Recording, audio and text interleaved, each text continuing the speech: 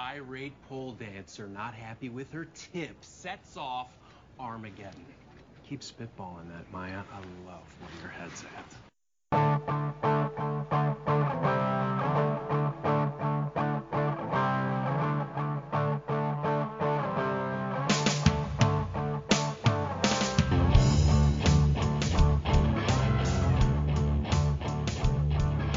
Welcome to episode 139 of GBW Podcast. My name is Chris. With me, with double middle fingers in the air on Skype, is Josh.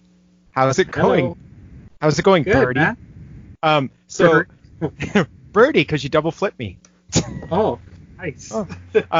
So before we started, Josh told me that he doesn't like the number 139. So Oh, I don't. I want you to tell everyone why. Well, because I have a serious aversion to the number 3. So 139 has a 3 in the center and then a 3 times 3 at the end. So anything 3 or divisible by 3 I don't like. So you hated episode 39. I hated 133. You hated 6. Yeah. What are you going to do?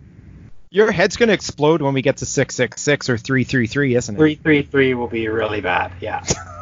We'll have to pick an easy topic for that one because you'll be like staring off into corners and stuff. I know, shivering. Fetal position. It'll be hard Crying. to do an episode in the fetal position. All you're gonna hear is sobbing coming from one microphone. Whimpering, yeah, I know. He'll be like this Josh. Antonio Margheriti, Polish Stekia, 1974. Oh, come on. All right. Hey, come on, I got some new shit on this one. Okay, well, let's begin with the movie that we both watched.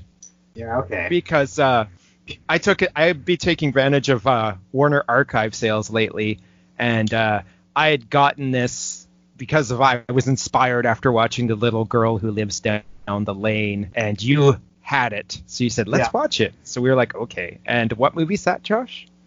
It's the 1975 TV movie called Sweet Hostage. And it stars Linda Blair and Martin Sheen.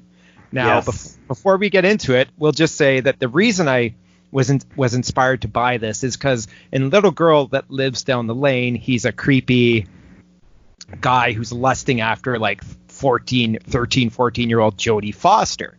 Yeah. In this movie, he's a escaped mental patient who is lusting after 16-year-old Linda Blair. And he's like, I think he's supposed to be like 26 or something like that. So not quite as creepy, but still sort of creepy. And 35 in real life. And it sounds like Linda Blair kind of fell for him a little during this too. Oh, man. While she was dating 26-year-old Rick Springfield. So, she obviously had a thing for older men. I'm very amused that you brought up Rick Springfield because he'll be coming up later in one of my other movies. So prepare. Oh, interesting. Gird thy loins, everybody. He wasn't in a lot of movies. Well, you'll find out. But so basically, Josh and I both really love TV movies, especially TV movies produced in the 1970s, particularly. Right. What blew my mind is that when this opened on the screen, there was a title that said Brut Pictures, B-R-U-T, a Fabergé company, as in the fucking cologne. Yeah. So I did not have any idea that Fabergé produced films. Oh, me neither. And and it's the exact same symbol that they use on their cologne bottles. I know, and it reminded me of my teen years when all the ladies were falling all over me because I was wearing it. Oh, yeah? You were like, hey, ladies, look at my Brut. Come get me. That's right. That's right. You're like cruising the mall. You're like in the arcade, and this girl's like, is that Brut? Totally. Totally there. It's manly. It gets them going. So this also continues Linda Blair's string of TV movies after The Exorcist. In between The Exorcist and Exorcist 2, she did this. She did Born Innocent, which I've talked about on a past episode. And she also did Sarah T, Portrait of a Teenage Alcoholic, which I have not to watch yet, but we'll probably get to soon because of my TV movie obsession. But let's talk a bit about the plot. What little plot there is. So this opens with Martin Sheen's character escaping from a mental ward by like sneaking in the laundry cart and everything while the blaxploitation sounding score is going on in the background. And I'm like, this is pretty rad. Like this is a pretty rad opening. His name's Leonard Hatch. He's actually, I think he's 35 in the movie is what they say. So oh, is he? Okay. Yeah, I think he's playing his age. So he escapes from a mental ward. At the same time, we're introduced to country girl Doris May, played by Linda Blair, and her parents. Hold on. Am I missing Before something? all this happens, Yeah. well, how can you miss the cheesy folk song that opens the movie during the credits? Yes. Strangers on a Carousel. I think was that open in the opening No, it was credits? after. It's after they introduced. Oh no, Blair's it was character. when they were driving, and that's when he picked her up. That's on my notes, and it's coming. Trust me. Because lately, there's been so many fucking movies I've been watching with these rad fucking songs that explain the movie plot in some way or another. Just like Wilderness Family, just like this movie, just like two other movies I'm talking about tonight that have songs that relate to the film. So Doris May, country girl, parents are all bitchy. The dad, played by Burt Remsen, the great Burt Remsen, who is also going to probably show up again in this episode in one of my other movies. He was the grandpa in 1986's Terror Vision, which is where I mostly remember him from. He's calling saying, don't be a tramp. You know, you're going to be a tramp dressed like that and all that stuff. And he's mad that she knows science because he wants like she literally says something about science, like something like some basic chemistry. And he's like, you don't need to know that stuff. And I'm like, oh, okay. It's that kind of a town. So then what's my next note? Rad Strangers on a Carousel song. Yeah. Let's talk about Strangers on a Carousel. Well, it was like a total spoiler alert song. Like it explained everything that was going to happen before it happened. I know. It's like, it's just like, you're younger and I'm older, but we saw each other and it was like strangers on a carousel. I was just laughing my ass off. And then Sheen's character, he comes to town. He tries to unsuccessfully rob the convenience store and takes her hostage. Yeah. Takes her out into his cabin, this cabin way off in the mountains that he calls Xanadu, which is because the book, I think the book is called Welcome to Xanadu. It's based on some novel called Welcome to Xanadu. So that's where it gets that from. That's right. But written by every time Nathaniel Benchley, who is Peter Benchley's father. Oh, really? Okay. Yeah. Did not know that. So there you go. So his son's writing about sharks eating the fuck out of people, and his dad's writing about being a pedophile, which makes me wonder what happened to Peter when he was a youngster.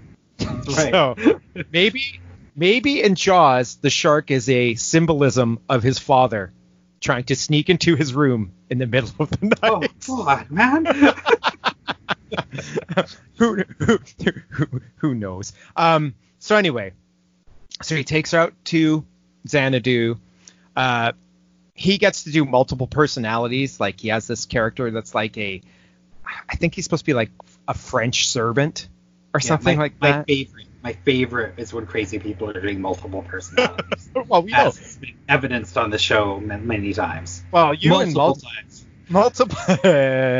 Multiple personalities and drag. So yeah, he does British. He does French. Yeah. So he gets to do these personalities. He gets to wax ecstatic as it is, like about poetry and plays and intelligent stuff, while Linda Blair does a John Wayne impression. Yeah, that was pretty good. And when Linda Blair is just like, I'm a dumb country girl, I don't know anything. She basically says that at one point, how dumb she is. Yeah. He's like, I don't think you're dumb. And then like within a day, they're suddenly playing house. Like she's ordering stuff for him to get at the store. She's cleaning the cabin and, she's cooking him meals. And I'm like, chick, you just got fucking kidnapped. Yeah. Shouldn't you be a little bit scared?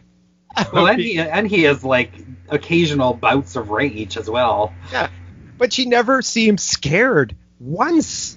No. That she was kidnapped. And then there's the recorder solo.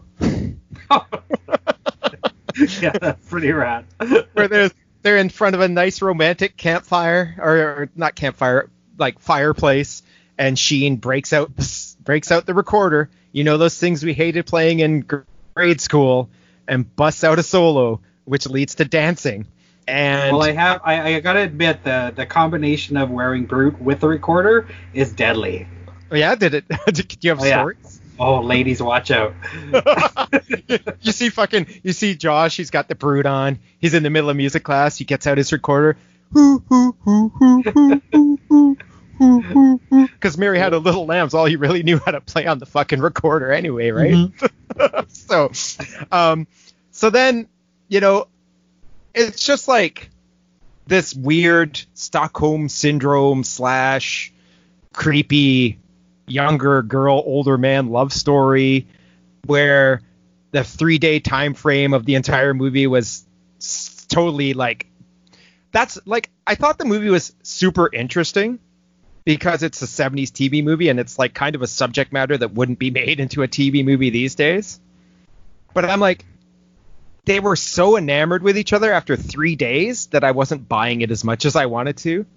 Like if they would have spread it over a week or two and let that Stockholm syndrome stuff like kind of melt in, I would have been a lot more like forgiving of some of the stuff that happens in this, I think.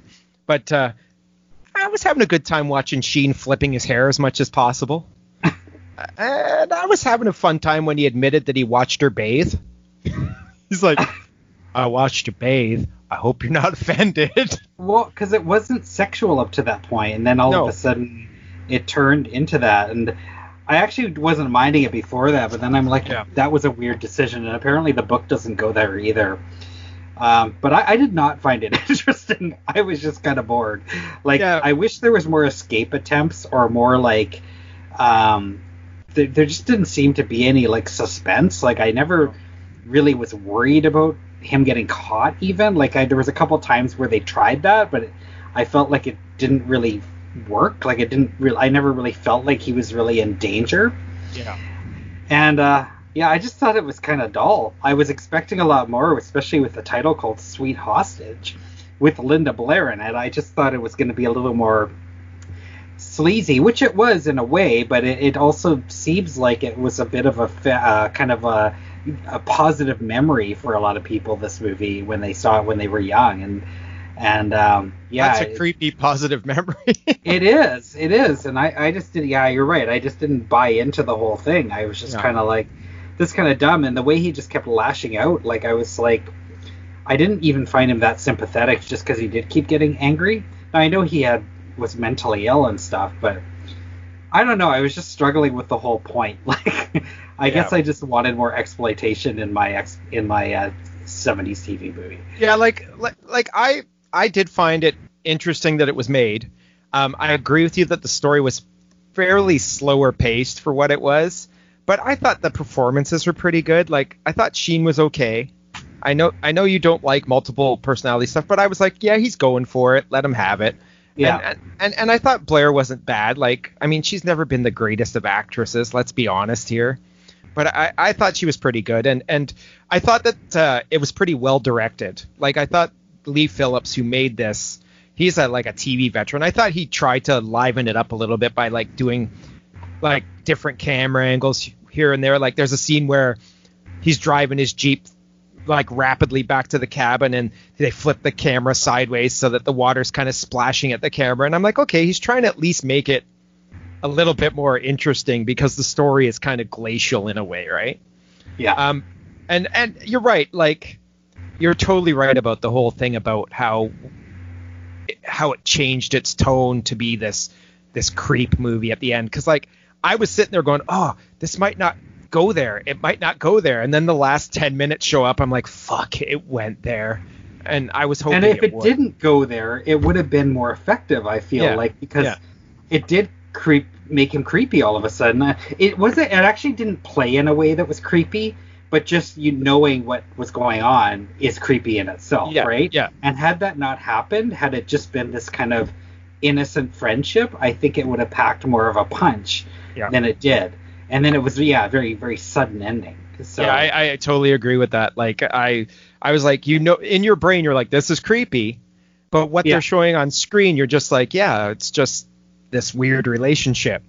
Yeah. But then when they bring in all that stuff at the end, you're like, okay, now you're fucking creepy, and now you've kind of erased all the buildup you had of them having this like kind of romance going on. Yeah. Even though it was a wrong-headed romance, they still had staged it like it was a romance.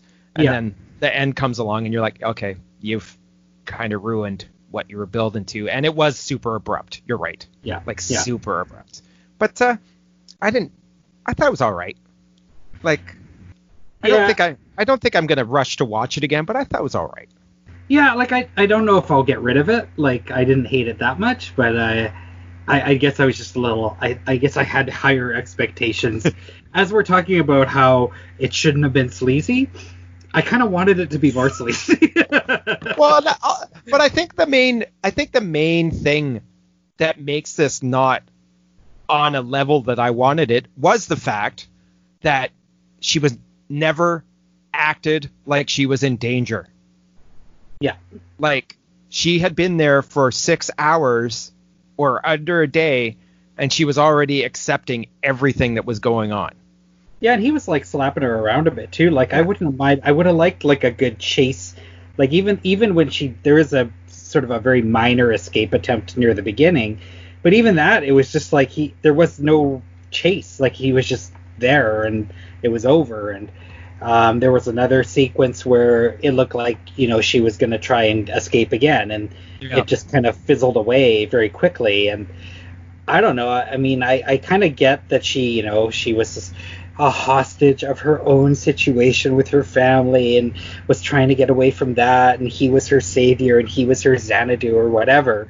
Yeah. I get it, but like at the same time, it probably wasn't the most positive situation for her to be in as well. No. And it was kind of evident a few times. Like, it wasn't like he was a sweet guy. He was confused and I think innocent deep down, but he also had a violent temper. Mm-hmm. Yeah, it was just, I don't know. I don't know. There was a few sequences I liked. Like, there was a sequence where she does some poetry, Linda Blair, that I thought was a pretty good scene. Yeah, it had its moments. And, I do like both actors, so it was nice watching them together. I just wish there was a little more to it. Even the kindly First Nations man who's in town, I didn't really understand what he was trying to do. Like, it was kind of setting him up. Like, I was hoping he was going to be the one that was going to unravel everything, but even that didn't really happen. Like, and it almost looked like that's what was going to happen, because there was a weird scene with that guy looking in the truck and stuff, and I thought he was going to solve the mystery, and he didn't. It was just kind of I don't even know why he was there. So it was just, I don't know. It could have been a lot better. This director did direct one of my favorite childhood movies called On the Right Track with Gary Coleman. Have you seen that one? Yeah. When I was a kid, I used to watch the shit out of that movie. I loved that movie. That's the one where it's not the one where he bet on the horses, right? Yeah, and he lives in the train station. Yeah. I like that movie quite a bit. So I don't know. It was fine. Like, it wasn't terrible, but it was kind of like, it was mediocre, like a mild recommend for me, but and if you can get it for $10 on Warner Archive, why not? Yeah. If you like these guys, like, I like anything Linda Blair's in, I'll pretty much go for. But I don't know if I'll be going back to this like I would Hell Night. Yeah, like the same with me, like a very mild recommend to, like, if you can grab it for cheap, which we both did, then and you like the actors, and sure. But just on my final note, just going back to when you were talking about the Native American character and how they were kind of building it like he was going to figure something out, they did the same thing when he went to order curtains. Right. And they never built on that, and that was disappointing as well. Mm-hmm.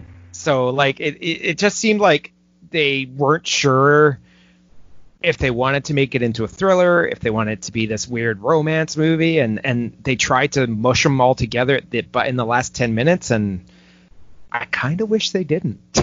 Yeah. So yeah, that's Sweet Hostage from 1975. All right, thanks, Sweet Hostage.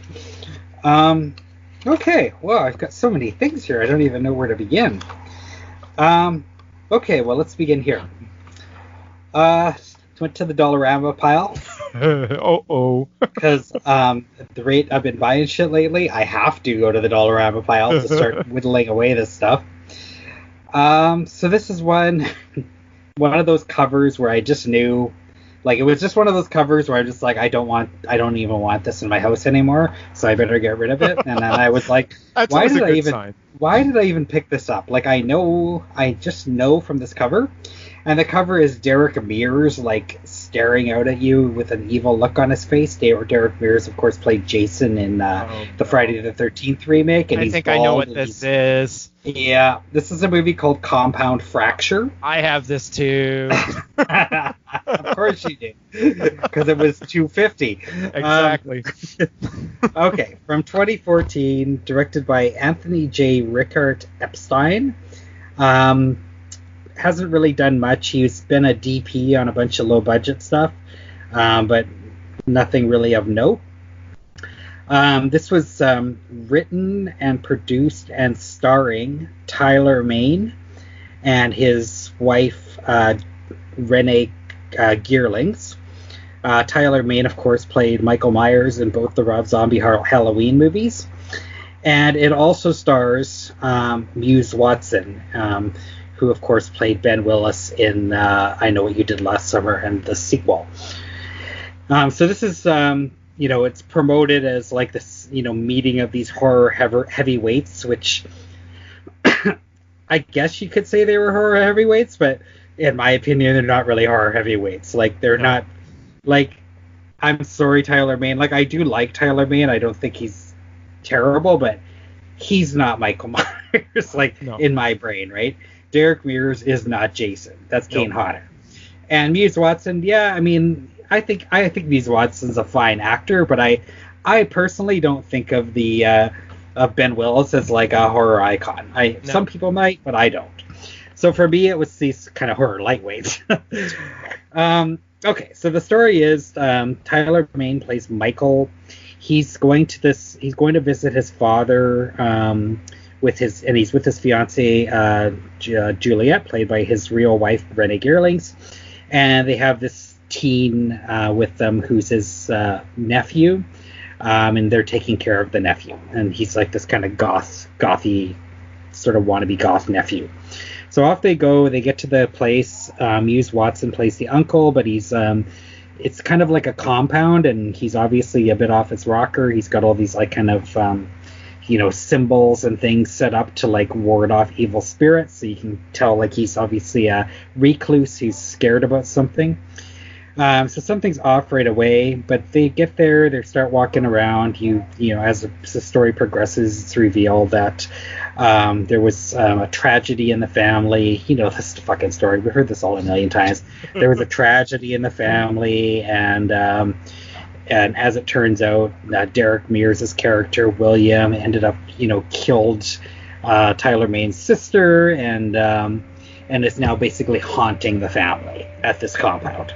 Also, there is Leslie Easterbrook from the Police Academy movies, playing Muse Watson's wife, or girlfriend, I guess you would say. So they're all there, and basically Derek Mears shows up, and some supernatural stuff starts happening, and it's basically them in the house trying to like protect themselves from Derek Mears, Derek Mears' ghost, while trying to unravel this family mystery. Yeah. I've seen all this stuff. I don't really enjoy these kind of movies. I still am questioning why I bought this in the first place. But you know what? It actually wasn't bad. I thought Tyler Mane was a pretty good leading guy, which I wasn't expecting, but I thought he carried the film quite well. I did like his wife or fiance, Renee Geerlings, quite a bit. She was fine. Muse Watson, as I said, is always good. Derek Mears just kind of rubs me the wrong way. I think I'm sure he's a really nice guy in real life, but he's just one of those actors that just shows up, and it's always kind of like one note. I've never seen him do anything else other than look threatening, and that's unfortunate for him. But here we are again doing the same thing. We also get some cameos from like Daniel Roebuck and Todd Farmer show up briefly. There's a few good gore moments. But yeah, this is really nothing new, and then it kind of gets a bit hard to follow at the end as they're trying to get too clever. But overall, I was engaged. It wasn't a complete waste of time. But again, I probably give this like a 2 out of 5 kind of thing. Like, it wasn't terrible, but it wasn't really good, and I don't think I'd tell anyone to go out of their way to see it. Now, this is a case too of where, man, sometimes people should should not do commentary tracks, and I don't know these people at all. I mean, it's the commentary track was Tyler Mane and his wife Renee Geerlings, and man, she just comes across as like a total ego, and it really off-putting because I really liked her. Well, I liked her in the movie. But just, how she wrote the movie and just kept talking about how she wrote the movie. Like, she'd say things like, oh, I don't know why that happened. Oh, or she'd say something like, well, oh, well, I know why that happened because I wrote it. Just kind of like comments like that. And and then they were like bickering quite a bit during. And I was like, oh, man, she just sounds awful. So, yeah, I was kind of bummed out that I actually listened to that. But anyway, I don't have a lot more to say about this. It was okay. I mean, if you're a fan of any of these actors, maybe you'll like this a lot more than I did. I'm just not a huge fan of any of them. I'd say if you're a big Rob Zombie Halloween fan and you want to see Tyler Mane carry a role by himself, check it out. He does a really good job. But again, I've talked about these kind of stories too, these kind of ghost stories set in one house, and they're just not really my thing. I thought it was, a lot of times at Dollarama, I'm just picking things up and I'm looking at the cover and I'm not really reading the back, and just like, okay, it's $2. You're the same way. Yeah. And this is one of those times where I kind of was like, oh, I probably should have read the back because I probably would have put this one back. But yeah, it was okay. That's kind of like that. Speaking of Dollarama ones and Tyler Mane, I got one at Dollarama too that was called Devil May Call. Oh, that was not good. Yeah. Where he was like the killer in that, and it's like, yeah, these guys, they're just there. Like, really. I mean, I don't mean to be a jerk about it, but they're just there. Like, Kane Hodder at least had more personality and stuff. Like, whereas I feel Mane and the other guy are just like hulking figures. Yeah. So that's kind of a bummer. And the good thing about that is it does, at least for Mane, it takes away from that. Like, it actually has him acting, which I think was a good thing. He was pretty good. Okay. But Mears is doing the same old thing, right? Yeah. I don't need this stuff in my life, but I'm sure there's fans of the Rob Zombie Halloween movies that really love those, and that's probably their favorite Halloween movie. So for those guys, knock yourself out. You'll probably really enjoy this. I'm trying my hardest not to insult. I know, but there's probably some people out there. I know like there is. Right? Yeah. But there's always said, even the worst movie, there's someone out there who loves it. Yeah, for sure. So, I mean, yeah. So, yeah. I won't rush to watch my copy. No. Okay, so let's talk about a movie that, how there's a period of time when big studio movies come out and they're supposed to be like kind of like a big deal or whatever, and then they end up like totally bombing and everyone forgets about them. So this is a movie that's based on a much beloved novel series written by Gene M. Aul. And it's a Goober Peters production of all things. And Goober Peters are the guys who are mostly known for like ridiculous action movies and stuff like that. I think they're responsible for Top Gun, if I'm correct on that. This is a movie called The Clan of the Cave Bear from 1986. Oh, it's yes. He did a hand movement to me that has to do with something very unpleasant that happens in the movie numerous times. So anyway, this is the reason the reason I watched this is my girlfriend is a huge fan of the novel series. Like, it's probably her favorite series of novels in history for her. So she's wow. And I came across this at like one of these thrift stores for $2. She saw it and she's like, maybe we should watch this while we're on holidays. She's like, I'm sure it's not going to be very good, but let's check it out. So I'm like, fine, it's $2. Let's check it out. So start it up. See that Jan de Bont is the director of photography. Jan de Bont, of course, very famous director of photography. Also the director of Speed, the first Speed movie, amongst other things. John Sayles wrote the screenplay. John Sayles is another guy who's like one of those go-to writers. He wrote Return of the Secaucus 7, Brother from Another Planet, and stuff like that. So I'm like, okay, right. You've also got Daryl Hannah in, like, I think it's her first starring role since Splash a couple years prior. And so I'm like, okay, great. Let's see what happens. I knew this was a movie that was going to be limited dialogue because of where the time frame it's set, but I didn't really know anything about it. Opens up with this badly done earthquake sequence where it's one of those earthquakes where they just take the camera and shake it up and down. It's one of those earthquakes. And during this earthquake, this girl called Isla is a little girl. Her mom falls into a chasm that splits in the ground and dies. So yeah, off to a depressing start, basically.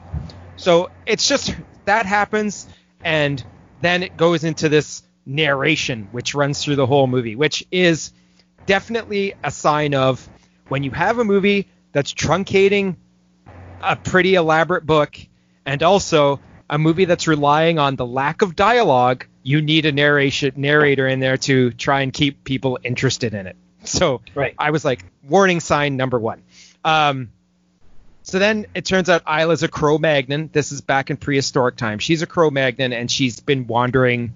She wanders through the wilderness for a little while because she's lost her mom, and she gets taken in by some Neanderthals. Now, Neanderthals are generally known as being less intelligent than Cro-Magnons, and they also have, the heavy brows and are still a little bit more, rough look, like prehistoric looking. Like their features haven't quite evolved into what we're used to seeing now. So they take her in, and first thing I look at, I'm like, there's this guy called Kreb, who's the kind of like the elder leader of the clan of the Cave Bear, they're called. And I'm like, it's fucking James Remar. And really? I didn't recognize him at all because of the makeup job. I'm like, fucking James Remar? I'm like, that's awesome. But I didn't know it was him because I couldn't tell. So he's kind of like, because he's got the heavy brow and his face is all scarred on one side. So like the makeup's pretty good. And I'm like, obviously it's pretty good if I didn't know it was James Remar. And then it just kind of goes through her trying to integrate herself into the tribe, and they're all kind of laughing at her because like she's got the blonde hair and she doesn't have the unibrow and she looks way different from them. So they're like, she's an outsider. We don't want her in our tribe, so on and so forth. She's just a woman. And about a third of the way in, she's finally grown up into Daryl Hannah. And, for those of you out there who are big fans of 80s Daryl Hannah, who saw Reckless and Splash and stuff like that, and are hoping that because she's in a caveman movie that she's going to be naked, you're going to be sadly disappointed. She just walks around a lot in loincloths. So if that's one of your contributing factors to watching this movie in the first place, don't do it. But it wasn't mine, but I'm just saying for those people who it would be. So she shows up, and then it's kind of a pretty dull and uninvolving story of, fighting amongst the tribe, trying to survive the winter, her trying to do things that's not acceptable because she's female. And I'm just like, okay, well, whatever. And then they introduced one of the tribesmen called Browd, played by Thomas G. Waits. And he's kind of like the villain of this piece. So he's the guy who's like, I'm the big young buck, and I'm eventually going to take over this clan, and I'm going to get everyone to do what I want. And, he kind of latches onto Isla being an outsider, and he does that thing that Josh was doing with his hands to her all the time, where he puts his two hands together and pulls and slaps them, and she's supposed to be submissive to him when he does that. And this leads to like a really, really kind of disturbing, rape sequence, and kind of gives you an idea makes him the villain of the piece, basically, and that continues for the rest of the movie. There's lots of hanging out in caves in this movie. Like, they just hang out in caves and, you know, talk to each other in their Neanderthal language, and then, you know, I'm like, okay, well, not much is happening apart from the fact that one time Browd can't get it up and they laugh at him and like, oh, maybe he should have got some Viagra. I was like, okay, so early ad for that stuff. I mean, I guess they had impotence even back in caveman days. And then it kind of goes into a third act, which just has her, like, you know, she's sent away to fend for herself while she's pregnant, and she has to use the knowledge of these weapons she's learned. And then it's a 10-minute sequence, which is kind of wasting the potential of the movie. And then it's just the finale where all the tribes get together and shit goes down. So it's not the most exciting movie in the world. And I mean, and it's also dialogue free. It's subtitled.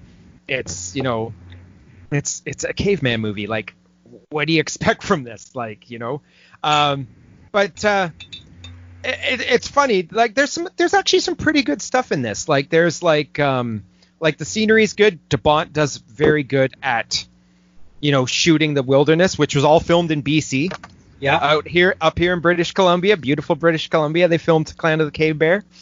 So very good vistas and, you know, caves and all that kind of stuff. There's a really cool scene where they go to a cave and a bear comes out and they have to fight the bear, and that's a really cool sequence. It has a couple of gore moments here and there in that sequence, and the bear is played by Bart the Bear, who was in the movie The Bear, and he was also anytime, like, The Great Outdoors, any movie where you need a bear that kind of looks vicious in the 80s, that's Bart the Bear, basically.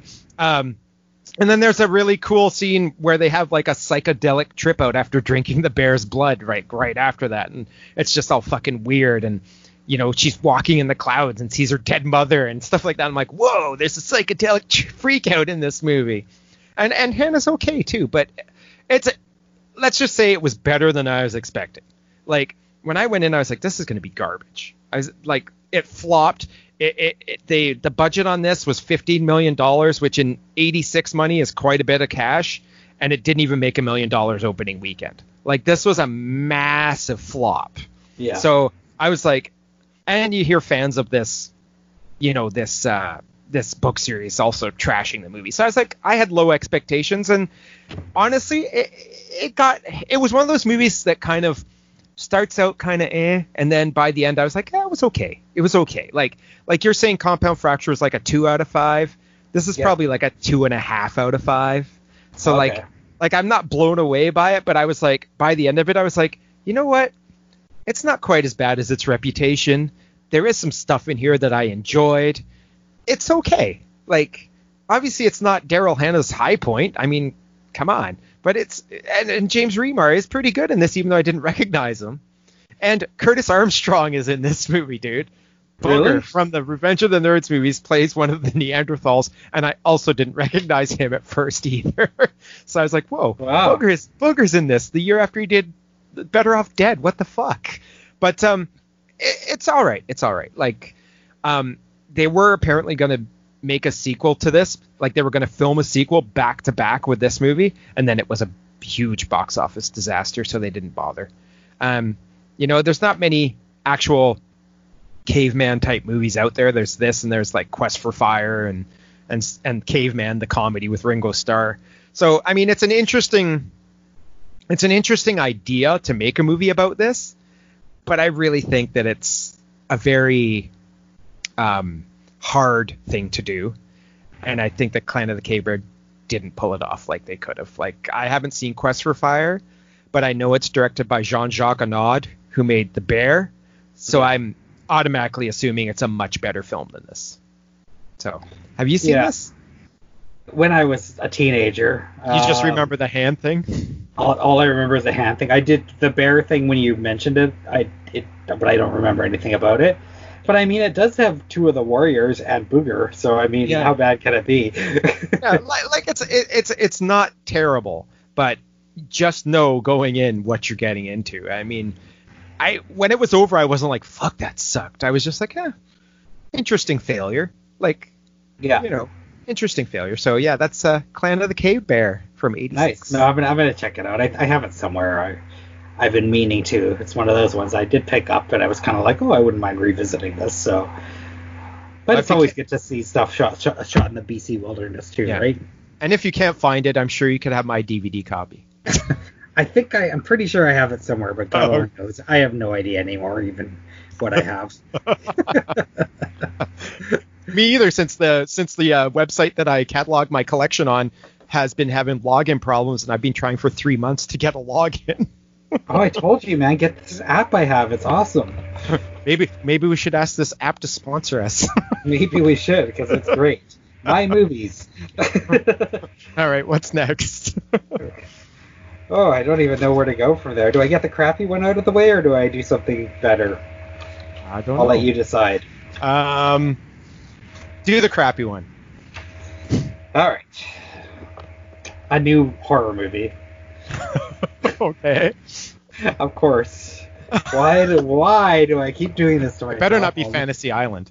It is Fantasy Island. Oh, fuck. What a guess. Well, we're in the middle of a plague, dude. There's not a lot of new horror movies. Wow. I was actually pretty stoked for this one. So this is Fantasy Island, Blumhouse, 2020, directed by Jeff Wadlow, who did Truth or Dare, which I haven't seen, Kick-Ass 2, which I haven't seen, and Cry Wolf, which I have seen and did not like. But I did hear, I think you said Truth or Dare was okay, right? No, Truth or Dare stunk. Did it? Okay. And Kick-Ass 2, I don't know. I just don't care about those. Okay. I remember not really caring for Cry Wolf 2, though. Yeah. Okay, what have I got here? Okay, we've got... Okay, first of all, it's based on the TV show. I don't really know anything about the TV show other than it stars Ricardo Montalban and Hervé Villechaize. And that's about all I knew about the TV show, honestly. Yeah. I had never seen the TV show, so I really didn't know what it was all about or anything. So the premise here is that there's this island, and you can go to it, you get invited to it, and then you can live out you can ask them to give you your fantasy, and it's kind of like a Djinn movie or a Wishmaster movie where, a twist will happen on the fantasy, so it's not always what you imagined, right? Like, I don't know. I just don't feel like being clever right now, but I mean, it's one of those ones where you wish for something, but they'll interpret the wish a certain way, so something shitty happens as well. But you have to live through the whole thing, anyways. So I'll just give you an example of one of them. So there's these two brothers, an Asian guy and a white guy, comic relief, which is always my favorite, played by Ryan Hansen and Jimmy O. Yang from Veronica Mars and Silicon Valley, respectively. But they're these comic relief brothers. They wish to be rich and live in a mansion and have, all the girls they want, etc., etc. So they get that fantasy, but then they get targeted by some bad guys who want to take over the mansion, and that's the negative part that comes with the fantasy. So that's kind of the idea. So they don't just get all the good stuff. There's also bad stuff that comes with the fantasy that you also have to deal with.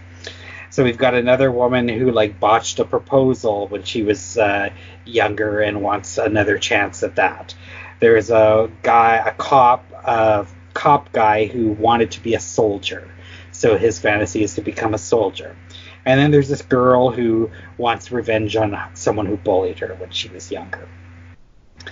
So far so good. I mean, I do like those kind of movies. I like the Wishmaster movies and things like this, so I like that idea. So I was kind of into it. I do like a lot of Blumhouse movies, so I had pretty high hopes. I like Michael Pena, who plays the Ricardo Montalban character. So I was okay. So far so good. Then Michael Rooker shows up. And Michael Rooker is just this kind of haggard dude that's living in the forests around the resort.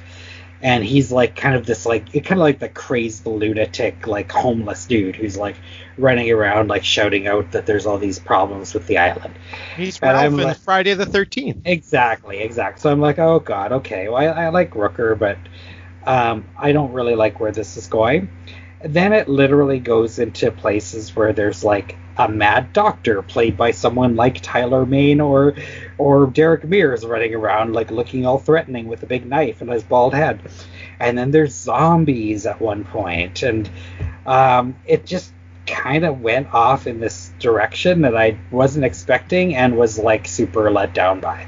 And then by the end, it just started getting so clever for its own good, kind of like the other movie, Compound Fracture, that I was just kind of lost. Like in the third act, and this is so common, we've talked about this lots, but the third act, this movie just tries to out-clever itself over and over again.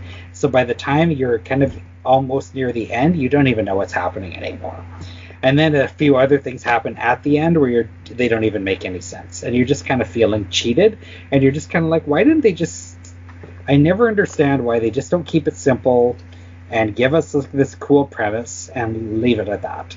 Like, why did we have to have zombies involved? Why was this, like, stock villain from a torture porn movie running around with his knife? Like, and then why is there this, like, CGI fountain of youth in the middle of everything? So... yeah, super disappointed. I expected a lot more for this. We had some decent cast members. Kim Coates was in this. Mike Vogel, who's usually pretty reliable. But yeah, overall, I was just kind of bummed. It definitely set up for a sequel. I really don't care if it happens. There just wasn't much here. Like, no gore, no skin, like, no fun. It was just kind of trying to be something way more than it needed to be.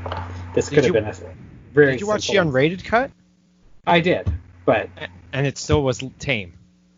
I felt like it was pretty tame. Yeah, like, I mean, there was, and I just, I hate it when people like see visions of shit. Like, I hate that stuff, and I just kind of wanted the fantasy stuff, and then like I wanted to see a bunch of people like getting their fantasy, and then like watching them go through that and then seeing shit go wrong and how they deal with it. That's what I wanted. That was like the first half hour. And then after that, it just went into this weird zombie thing. And it was really, really lame. I was super let down. But I am kind of intrigued to see the show now, because apparently the show, that's what it is every week. It's someone going there, getting their wish, and then shit going wrong. So I am kind of curious now about the actual show. So if that was part of the intent, was to get me to watch the original Fantasy Island, they succeeded. But I don't think that was the intent. I think the intent was to rip off the premise from the original show and try and do something cool. But it just didn't work for me. They were doing that thing. Look at how cool we are taking this old property and trying to twist it into this new vision. Mm-hmm. Isn't this the coolest? It's kind of like they did with the Banana Splits movie, but at least the Banana Splits movie, they did it tongue-in-cheek and knew what they were doing. This one just doesn't sound like... It sounded like they were just like, let's take as minimal amount of stuff from the show as we can. And I wonder if I was a big fan of the show, if I'd be like way more pissed off, probably. Yeah. But I have no attachment at all, like zero, to the show. So I didn't really care if I saw Tattoo running around. I knew that wasn't going to happen in today's day and age anyways. But anyway, I would definitely say avoid this one. For sure. Yeah, I have no interest in it. I have no interest in it whatsoever. Even from the minute they announced this, I was like, nope, not interested. So, all right. Well, I guess I can follow up Fantasy Island with a movie that's fucking entertaining as shit. Can we do that? Sure. Let's talk about a movie that you talked about last episode that I said I would watch from your box set that you're in love with, and that's a movie called Stanley from 1972. And dude, let's talk about Stanley. I don't know how to talk about Stanley. First of all, the main guy, Tim, played by Chris Robinson, you said at times he was like Jake the Snake, I believe. Well, just with his dumb because he walks around with a sack of snakes. And that's all I was thinking about. I was waiting for him to fucking DDT someone at least once in the movie because he was just walking around with a sack of snakes. And this is a guy who's, when I looked into him, it blows my mind. He's still a working actor. He's been in so much stuff. Around the same time as Stanley, he was writing, directing, and starring in his own movies in Florida. He made some movie called Black Rage, which sounds pretty awesome. Yeah, an awesome cover. Yeah, and he was the guy on the TV commercials that was like, I'm not really a doctor, but I play one on TV. Really? Yeah, he was that guy.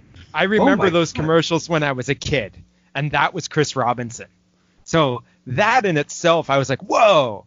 So, and then this is also my first experience with William Griffey, who is a regional Florida filmmaker who also made a movie called Mako, The Jaws of Death after this, which sounds to have the exact same plot as Stanley, only it's a shark instead of snakes. Yeah. And there was a documentary, like I said last episode, made about him by Ballyhoo Pictures, which I've been trying to see, but unfortunately they don't ship to Canada, so it's going to be harder to come by. It Came from the Swamp, I believe it's called. So anyway, the opening scene is like you said, it's like the Wilderness Family, because it's just, you know, Tim rowing his way through the Everglades, just seeing every fucking animal known to man, even animals that I don't think live in Florida, while this folky song plays about Mother Nature and how great Mother Nature is and all this stuff. And, you know, first 2 minutes, you got me. You know, you got me. That's all there is to it. So it's also him walking through wilderness and a rattlesnake bites him on the ankle. Yeah. And he looks at it, he's like, now why'd you have to do that? And then he picks it up and puts it in his bag and cuts in his leg and squeezes the poison out of his leg. And I'm like, man, Tim's a badass right now. So, you know, Sweet Folk song playing with the la la la la la's during the credits, and then the dude literally has a fucking cabin full of snakes. Like, you literally walks into his cabin, and it's just cage after cage after cage after cage. I can't believe neither of us have seen this until now. Like, it is just so bonkers. Like, well, yeah. Where has this movie been all my life? I don't know, but it's like a cabin of snakes, and he's taking the snakes and selling their venom to the doctors. But then there's these other dudes, this asshole business guy who wants him to catch snakes so he can make them into wallets and belts and shit. And this leads to like a whole bunch of like Everglade drama and a lot of anti-Native American sentiment in this movie. Like, when they show up, they basically like, you dumb Indian and all this stuff. And I'm just, whoa, like, this is a 70s movie. There's a whole bunch of, like, but it's handled by Griffey as in, like, these guys are fucking assholes. They shouldn't be saying this about our main character. And I also got kind of a very, very mild Billy Jack vibe from that whole thing. Like we hate Native Americans, blah, blah, blah. And so Tim's just like, I want my rattlesnakes. I just want them to be friends with them. And he's got his main rattlesnake called Stanley, who's like, you know, he's like his Willard, basically, based like very similar vibes to that movie. And I love the scene you can see in the trailer where when he's going to sell venom to the doctor, Stanley's sitting in the pickup beside him. And he's like, no, Stanley, you have to stay in the car. People just don't understand friendly rattlesnakes. And I'm like, oh my God, that's so awesome. But of course, Stanley, you know, he doesn't listen. He's a fucking snake. So he sneaks out of the van, the pickup, and causes havoc in the doctor's office. And right after that, we see Tim go off to the strip club, the Climax, where he meets Gloria, who's a burlesque dancer, and his dad's ex-wife or girlfriend. I wasn't really that sure. And I'm just like, what the fuck? Like, now we have a burlesque dancer in this movie? And, you know, and he's like, she kind of like seems like she's into Tim. But at the same time, you're like, dude, you used to be a stepmom. That's kind of, and you're older. It's creepy. It is. So, and then it just goes into like, but hold on. She's like a stripper in a John Waters movie. Like, yeah, basically, like it's like that older, haggard stripper. Yeah, with all the caked on makeup. And then her husband's like this portly, like chunky dude with like, he's got the high school chemistry teacher hairline where it's just like a ring of hair above his ears. And he's always like, we're going to come up with a new thing to make money. We're not making enough money. I'm like, you're in a fucking strip club in the middle of the nowhere, buttfuck nowhere in the Everglades. Of course you're not making any money. But anyway, we have scenes of Stanley biting a thug on the ass. And I got to tell you, the snake attack scenes in this are fucking awesome because it's just like a close-up of the snakes jolting towards the camera, and then it's a rubber snake clinging to the actor. And I'm like, this is awesome. I'm enjoying this quite a bit. We've got Alex Rocco playing Tompkins, who's the main guy who wants to make the belts in that. And he's a fucking scumbag because there's a scene early on where he's lounging by his outdoor pool and his daughter comes by in a bikini and he's like, you're looking so fine. And he's like grabbing at her leg and that. And she's like, you're a creep, Dad. Like, you're such a dirty creep. And her name's Susie, played by Susan Carroll. Only movie she's ever been in. And, and then it's just like, this fucking ridiculous bonkers man and boy and his snake movie, basically. Like, Stanley's got a girlfriend called Hazel and they had babies and Tim comes home with like custom made fucking canopy beds for Hazel and Stanley, and it's got their names written on it and everything, and you've got this character called Psycho who is out with the other guys, like, looking for snakes in the wilderness, and he's snorting cocaine, and he's like taking Quaaludes, and he's threatening to kill his coworkers, and he's like lying at the side of this fucking swamp jeep, and he's like, yeah mother, because he's all fucking high. And I'm like, this guy's a fucking hippie reject and he's amazing. And then of course they're chasing after Stanley. We've got that amazing quicksand scene that you talked about. It is pretty awesome. I mean, quicksand. I'm with you on board this, man.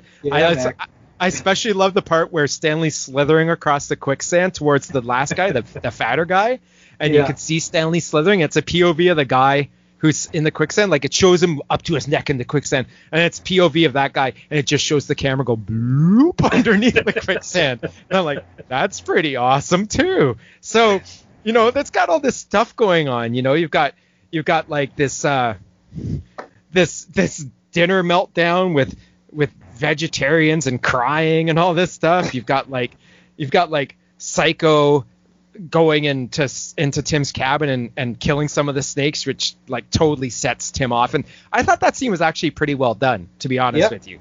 Like, I was like, I actually felt bad for Tim after that scene, because the guy comes in with like a rifle and just is fucking hammering the snakes to death. And it was a pretty effective scene in what's essentially awful. Like, and it's essentially a fucking bonkers B movie has this in it. I'm like, oh, that actually works pretty well.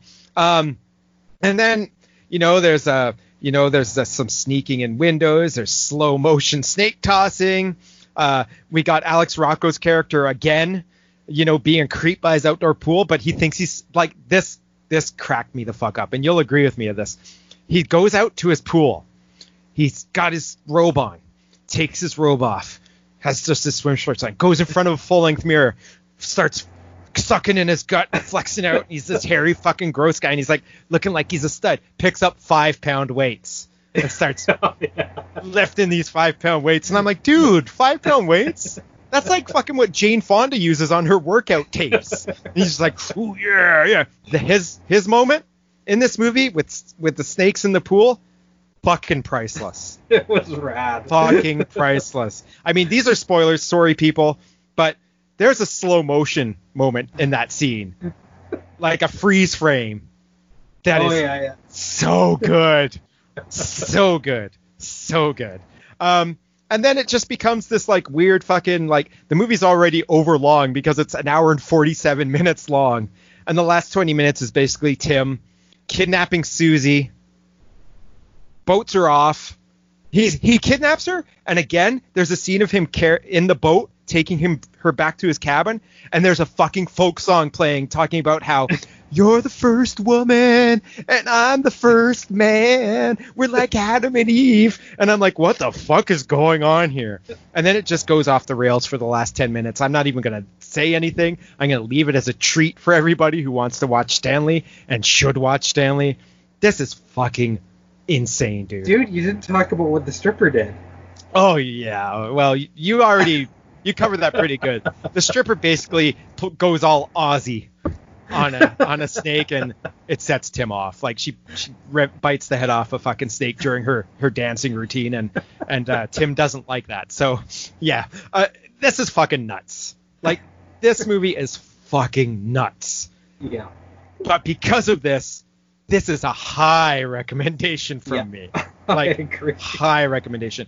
If you don't want to spend the whatever $50 to $70 for this box set that Josh loves, which you probably should, you can get this in the Gorehouse Great set too, which is 12 movies. Most of them you've already talked about, which is where I watched it. And like you said, print quality is really good. I know. It is anamorphic widescreen, and get down with Stanley, man. This movie's fucking great. Like great. I mean, I saw people on Letterboxd after I watched this saying this movie was boring. Oh, I know. And I'm just like, what the fuck were you watching? This movie was so fucking bizarre. I was entranced from start to finish. I'm like, what's going to happen next? There's already been like 7 slow motion snake attacks. What could possibly go wrong? Oh, wait, she bit the head off a snake. What's going to happen? Oh, kidnapping. What's next? It's crazy. It's high recommendation. That's Stanley. Yeah. Please watch it. Please buy it. Make us happy. It's awesome. And I think Code Red put it out. Was it Code Red? I think so. it was Code Red put it out at some point too. So hard to find on that, but yeah, easy to find in the Mill Creek stuff. And easy to recommend. Oh yeah. I'm glad you checked it out, man. That's awesome. Oh man, it was way better than my expectations could have ever hoped for. All right, well, let's talk about one I watched that you've seen. Okay. Because I wasn't going to talk about this, but then I know you slammed this movie, I just have to. I know what this is already. Oh yeah, you do know what it is, and that's the Street Fighter: The Legend of Chun-Li from 2004, directed by Andrei Bartkowiak, who did Romeo Must Die and the original Doom movie. Now, this is not a good movie. I completely agree with Chris. But goddamn, this was an entertaining movie. Okay, just for Chris Klein's performance alone, this is a must-see. Because I can't remember the last time I've seen a sort of an A-list actor slumming it and just phoning it in, but in the most hilarious way possible as Chris Klein in this movie. When you first talked about it, I was just surprised Chris Klein was in this movie.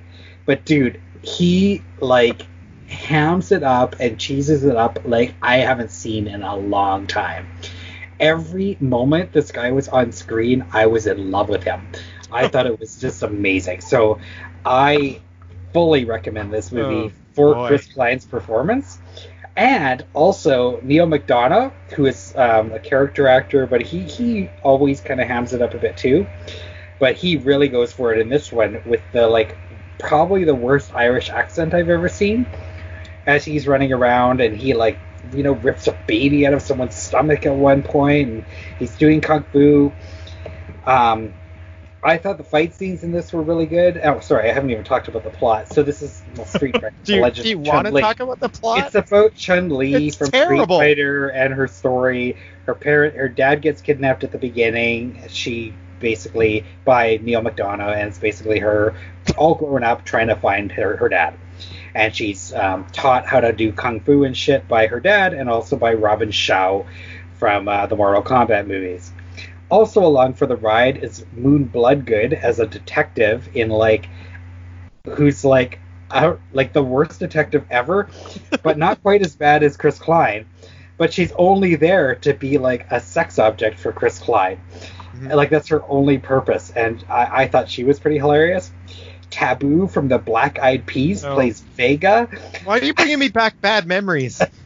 it was awesome. I think if I watched this with you, I might have enjoyed it. Michael Clark Duncan playing Balrog, and like again, just like what is he doing in this movie? There's like Kristen Crook's character. She has to seduce another woman at some point because she wants to like fight her in the bathroom. So there's like this super awkward lesbian dance seduction sequence on this dance floor in this club. That was super hilarious.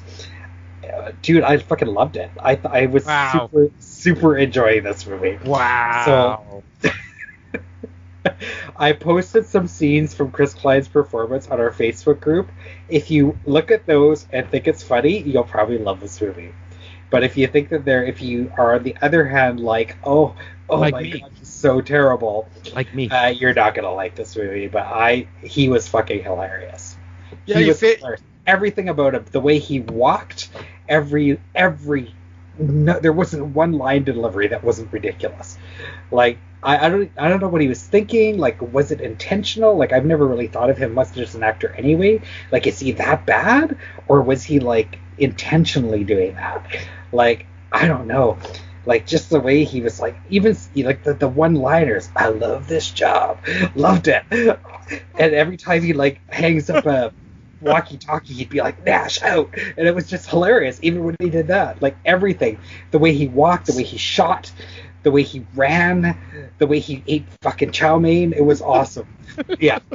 So I'd recommend checking this out if you love shitty, cheesy movies, because this one was the number one. I've said it before, I'll say it again. The number one problem with movies like this is when they're boring, and I was never bored in this movie. So there you go. I'm keeping it. I'm fucking keeping it. Okay, have fun.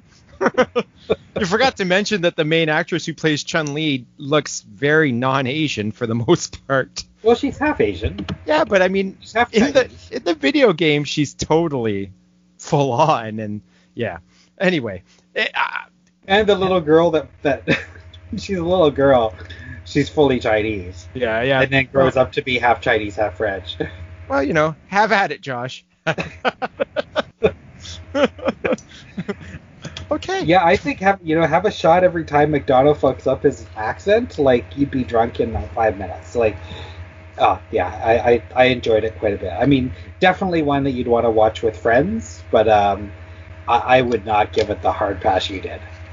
Okay, fair enough. Fuck, I don't even know how to follow that. Okay. Let's look here. Okay. Let's talk about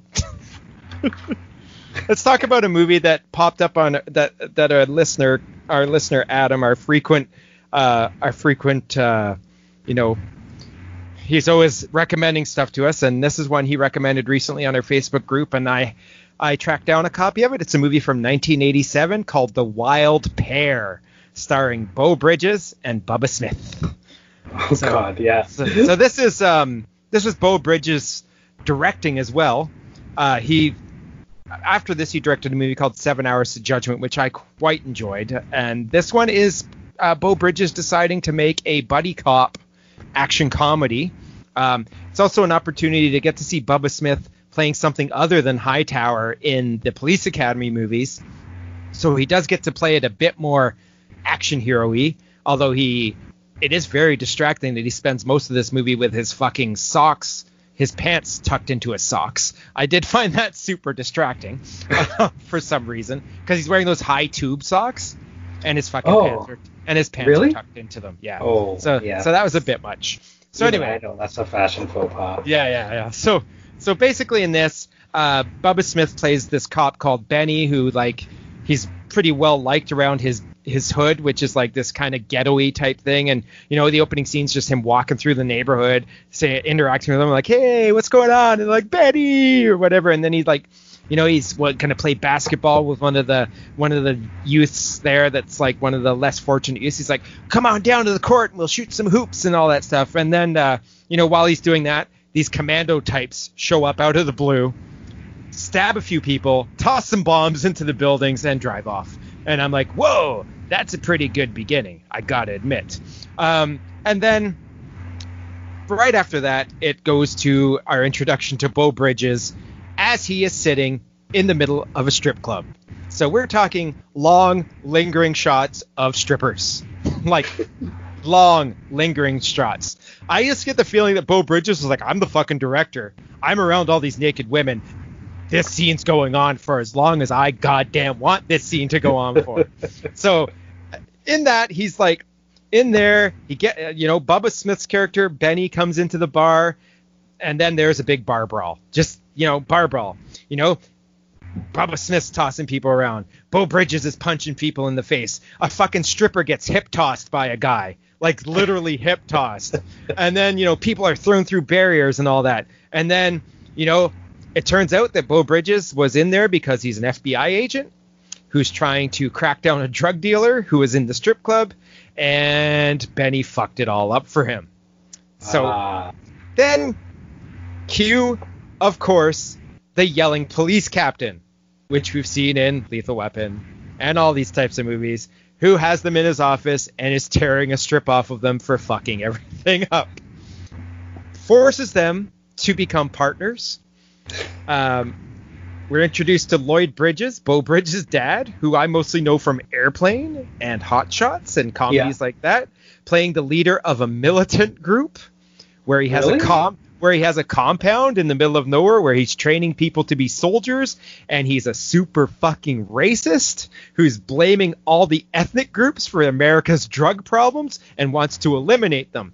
Kind of sounds like Donald Trump in some ways. But it's fucking weird to see Lloyd Bridges doing this. Like, he basically says, it's all those yellow people and black people and all them bringing all the drugs into here, and we're gonna take care of this problem and everything.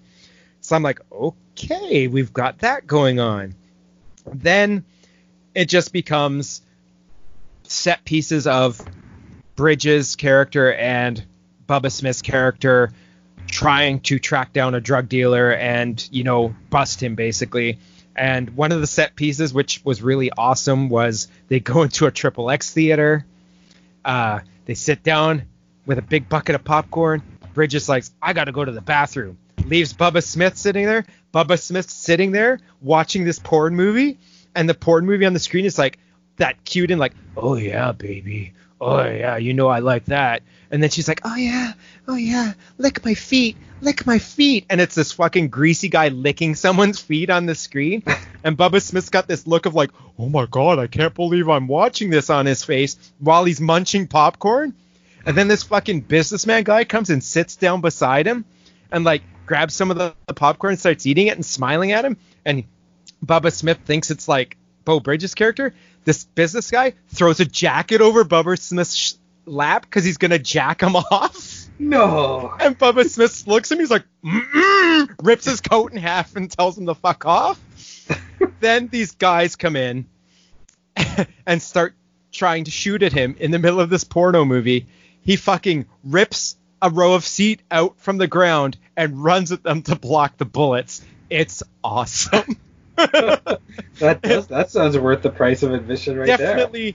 Definitely the best set piece in this entire movie. From there's a set piece set in a firehouse that's being converted into a casino/restaurant with Bubba Smith chasing a guy down a dumbwaiter by sliding down fireman poles. Really? Yep. And right after that, the Beau Bridges and Bubba Smith's character go into a grocery store and have to thwart a robbery, which leads to a shootout in the middle of a fucking grocery store. Wow.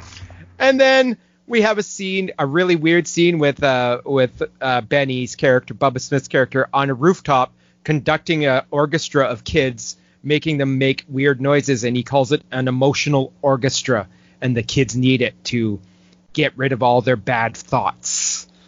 There's that scene in this movie. And then it just becomes like just these sequences. Like, Lloyd Bridges hasn't been in this movie much. He shows up once in a while to be like, yeah, America, yeah, kill everyone, drugs. And then they're mostly just going after this drug dealer. But if you want to see a scene in a movie where these two actors who look like they're so innocent, Beau Bridges and Bubba Smith, walk into a sex shop and make jokes about dildos before having a conversation with a guy in a peep show booth, this movie's got you covered. It really does.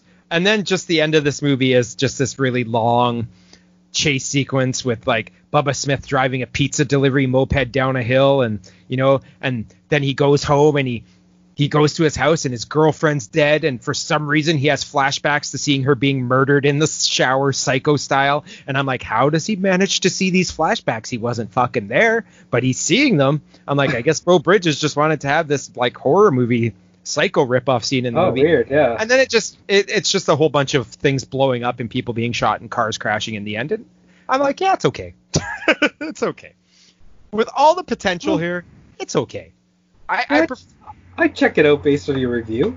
I preferred 7 Hours to Judgment for Beau Bridges' 80s action jams, but the Wild Pair, it is kind of lower rung buddy cop movies. Like, it's probably down there with like Delta Heat, which I talked about on a past episode, the Anthony Edwards, Lance Henriksen one, or like Downtown with Forrest Whitaker and Anthony Edwards. Like, it's kind of on that level. So if you know it, it's not Running Scared or Shakedown level, not even close, or even Lethal Weapon 1 level. It's not up there.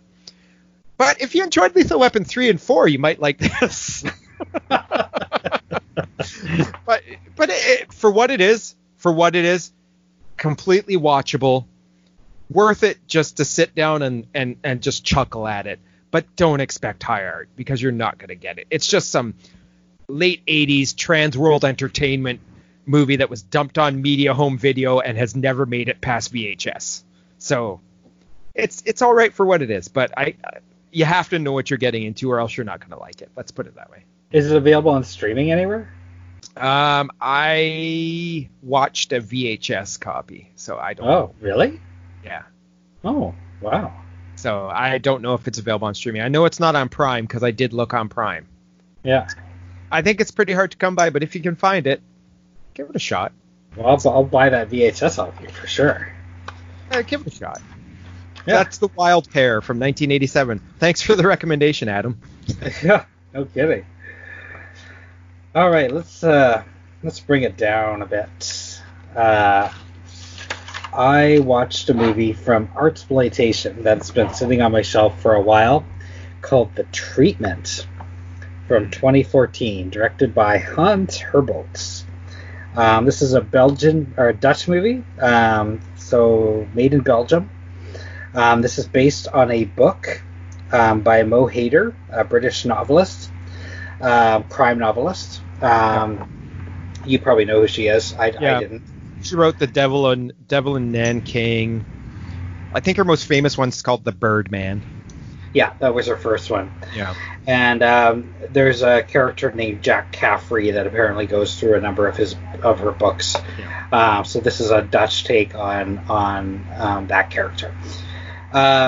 So yeah, I didn't really know I had no idea what to expect from this one. I just knew it was a dark thriller from Belgium. So we opened with a cop named Nick, played by Geert van Rampelberg. Really good job.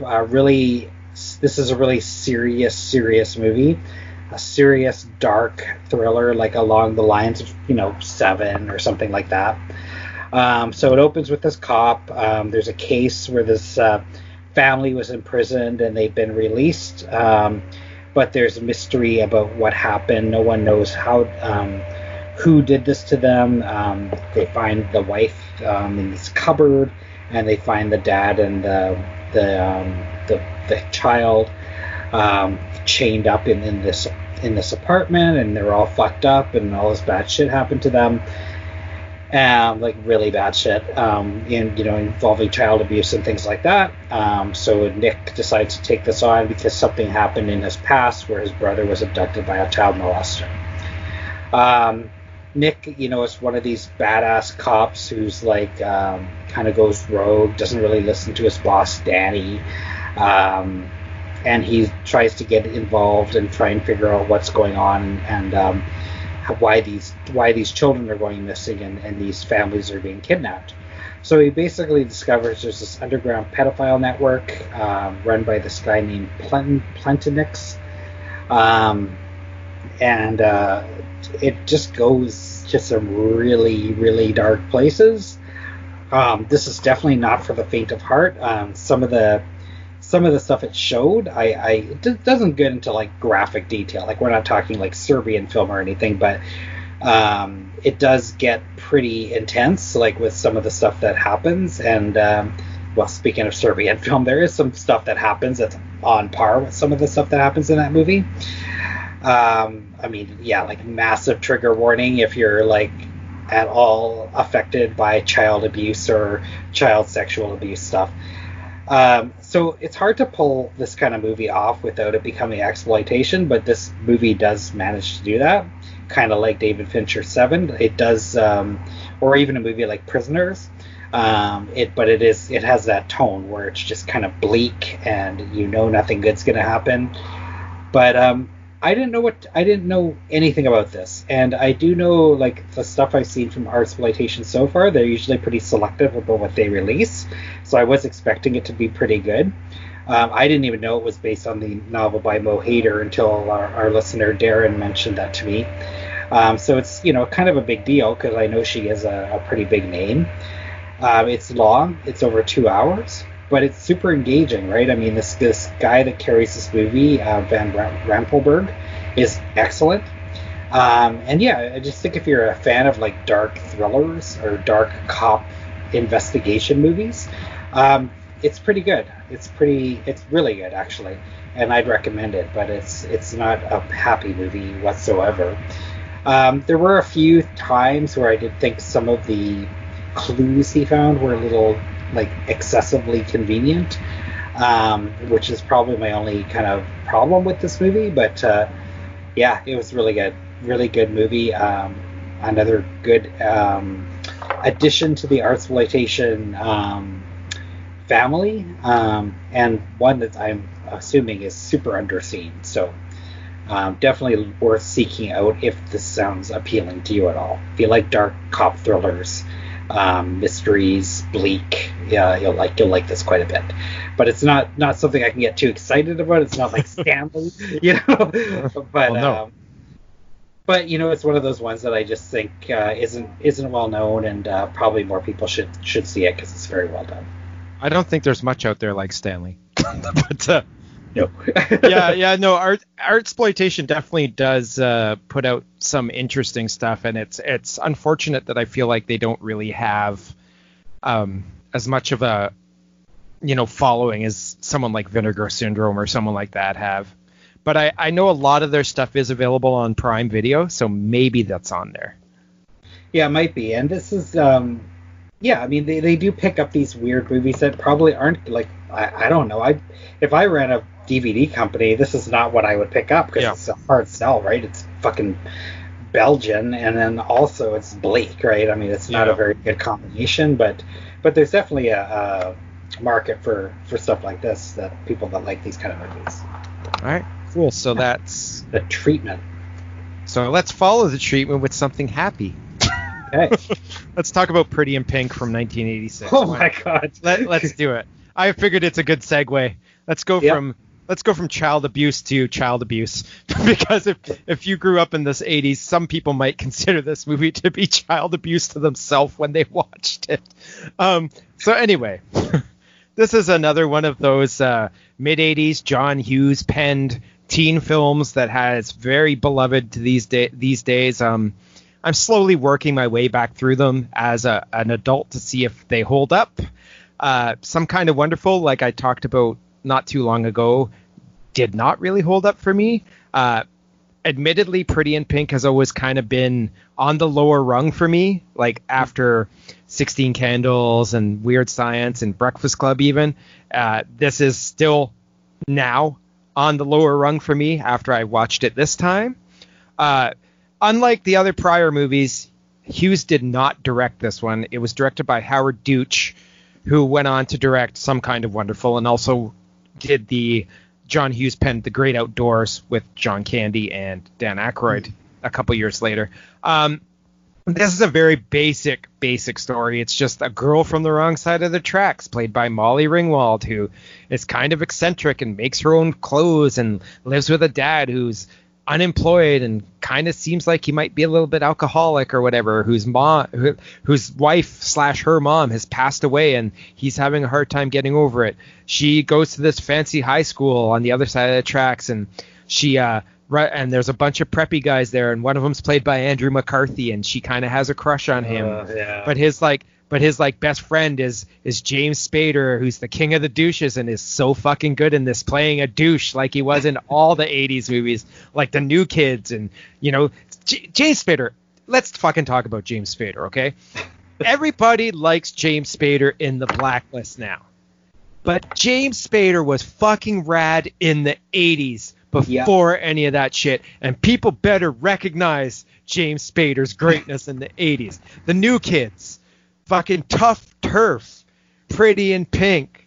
Yeah. Anytime you needed a preppy douchebag, James Spader was there and delivering the fucking goods. And he does in this movie too. And I read that he was originally supposed to play Andrew McCarthy's part, but he decided he didn't want to because he would rather be the asshole. Thank you, James Spader. Thank you very much.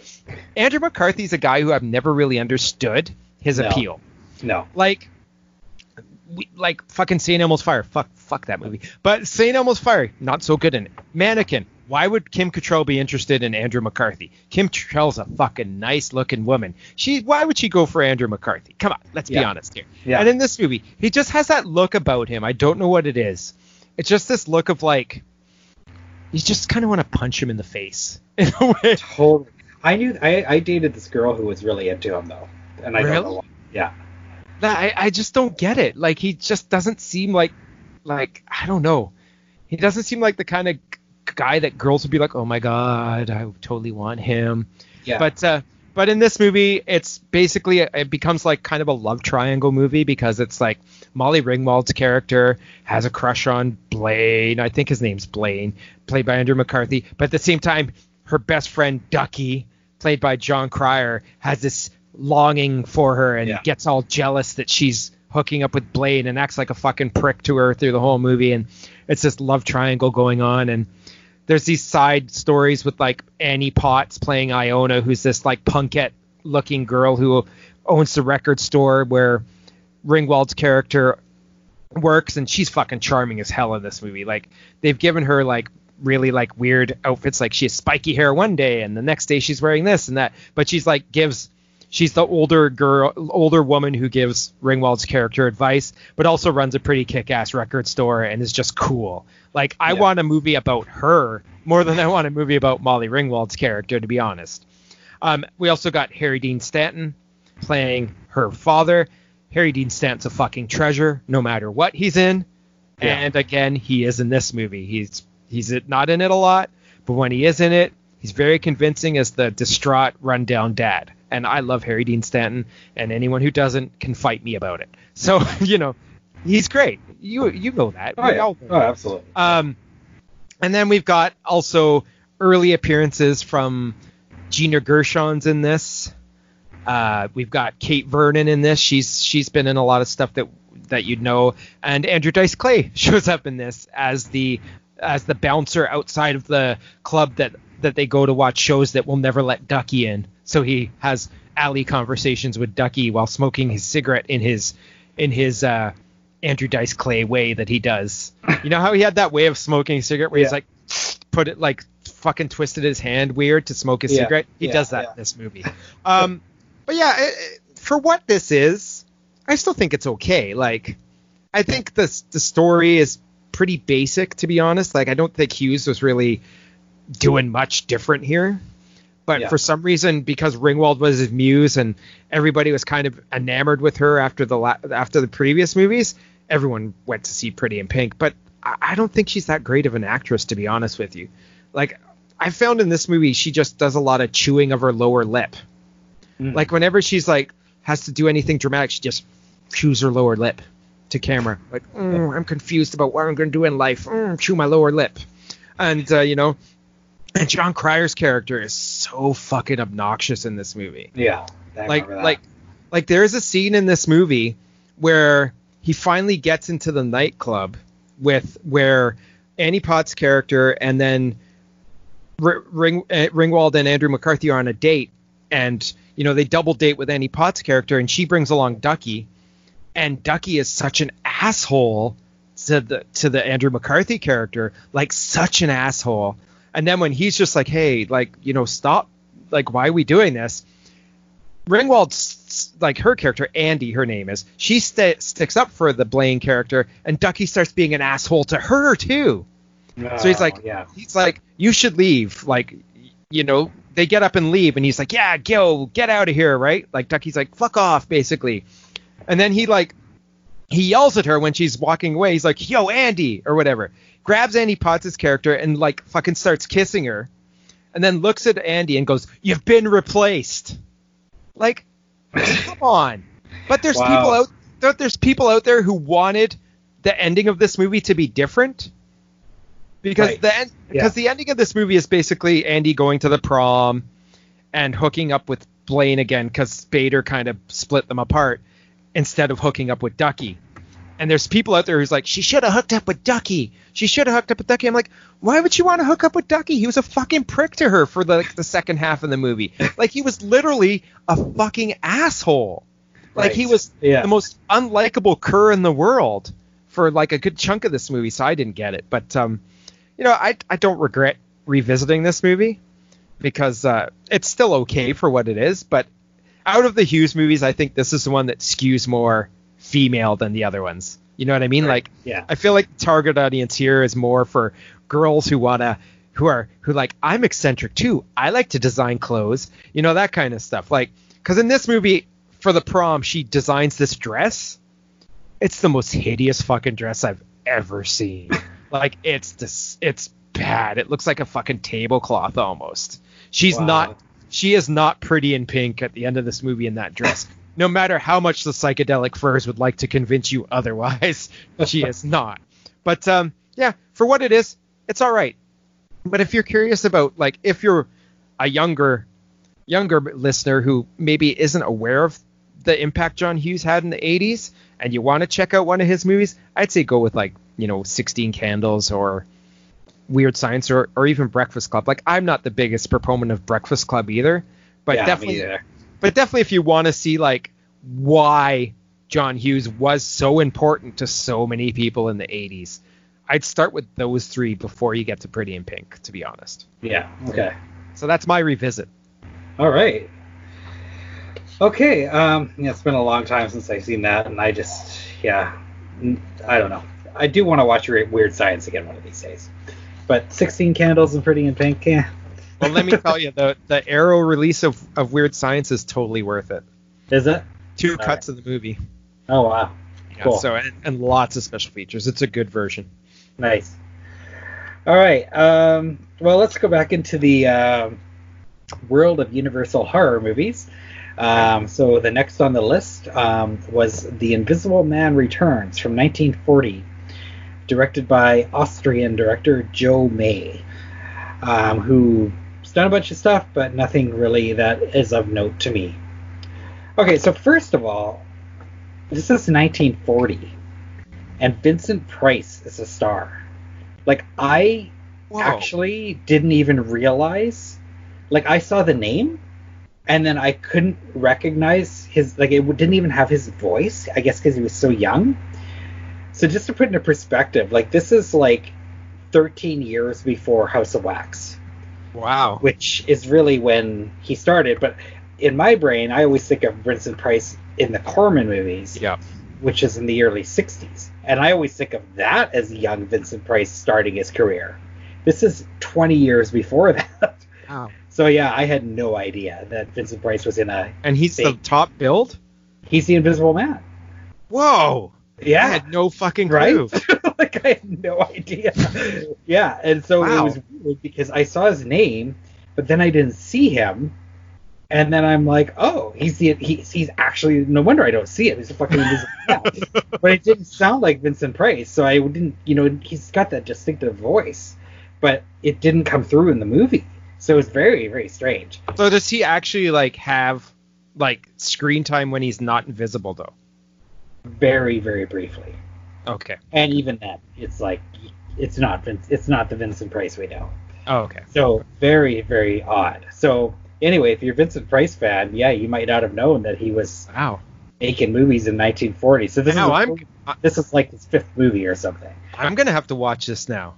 Yeah, but I mean, he's such a horror icon, but no one ever talks about the fact that he was in a Universal horror movie. Like, yeah, weird, eh? I'm glad that I'm not the only one, because I was like, oh, am I just stupid? Like, how did I not know this all this time? But nope. No idea. Yeah, so anyway, good old Vincent Price stars. So it's a different premise than the original and a different tone. So the original had, like, the Invisible Man was kind of a mad scientist and kind of got off on being invisible and then was mischievous and kind of evil, like a bad guy. This is the opposite. He's a good guy in this movie. He's a dude who was framed for the murder of his brother, and he's basically escaped prison and was on the lam. And then his friend, who was the brother of the original Invisible Man, so this guy's name's John Griffin, he has the invisibility serum, so he carried on the work of the original Invisible Man, but this is a good guy. And they decide to make Jeffrey invisible, Vincent Price's character invisible, so he can elude the cops.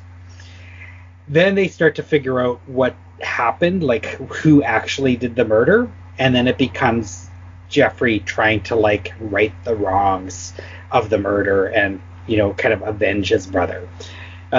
So the Invisible Man, although he, it does have the angle of him going crazy with the invisibility serum and becoming more manic and stuff, and that you see all that, and that's good, but he doesn't go evil. He just gets a little batty, and he does a bit of messed up stuff. Like at one point when he's trying to get information, he finds like someone that was involved that's drunk, kind of stumbling down the lane. So he just starts fucking with them, like with his invisibility, and like he'll like throw something, and the guy won't know what's going on, and then he'll like tap him on the shoulder. And then it starts to get a little dark because he ends up like actually kidnapping the guy and like hanging him from a noose, but it like is fucking with him like with his invisibility. So it got a little dark, but it wasn't like the original. Like he's still like you're still with this guy. There's some pretty cool effects with smoke and rain. I think there were some of those in the original, but I really noticed them in this. Particularly the smoke one was pretty cool. It's got Nan Gray, who I talked about in Dracula's Daughter. She was the young model that Dracula's Daughter had the kind of infamous lesbian toned sequence with.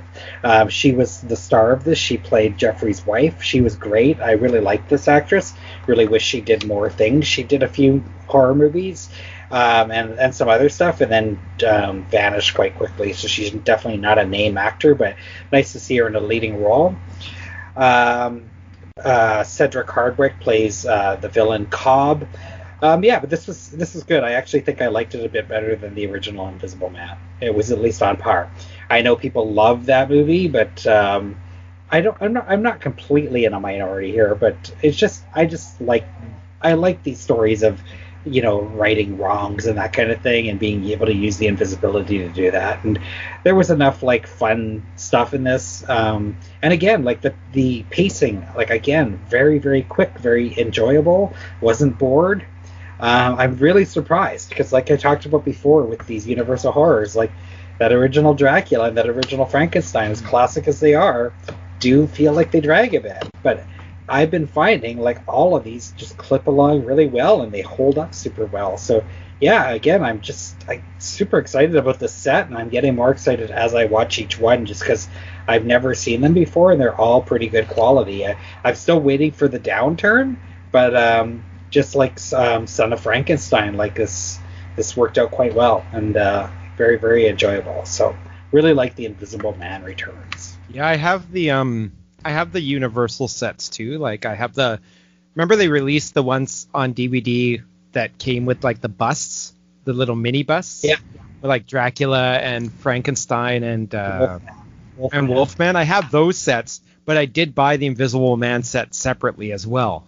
Yeah. So that I'd have all four. So if Vinny Price is in this, and it sounds like it'll be pretty good, because I agree with you. Like I'd rather see the invisibility being used to right the wrongs rather than Kevin Bacon going and raping girls in Hollow. Yeah, like it's always used as negative, right? Yeah. And like it's kind of a fresh take seeing it as positive because Yeah. I think the new one it's negative. You're right, Yeah. Hollow Man, the Yeah. original Invisible Man, like it's always like a kind of a negative use, and yeah, it was cool seeing it this way.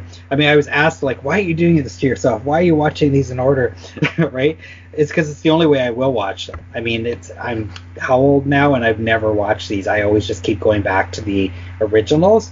So I'm really glad I'm forcing myself because I'm definitely finding some ones that I'd return. Like I'd go back to this one before I go back to the original. Yeah, Cool. Check it out.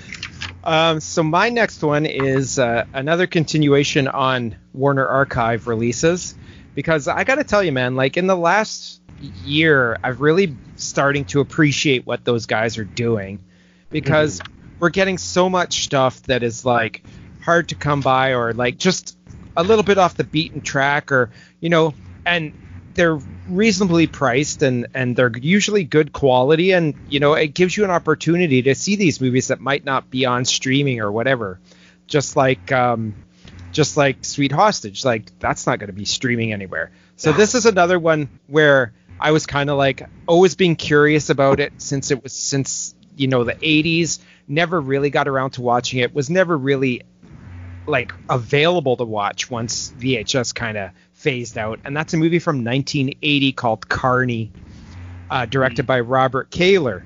Now, the reason this was interesting, Archive? Yeah, it's Warner Archive. Kino. Oh, okay. No, Warner Archive. Oh, nice. The reason I've always been curious about this one is because it stars and what is based on a story by Robbie Robertson, who, if you're a music fan, is one of the main proponents of the group The Band, which is actually one of my favorite musical groups from the late 60s, early 70s.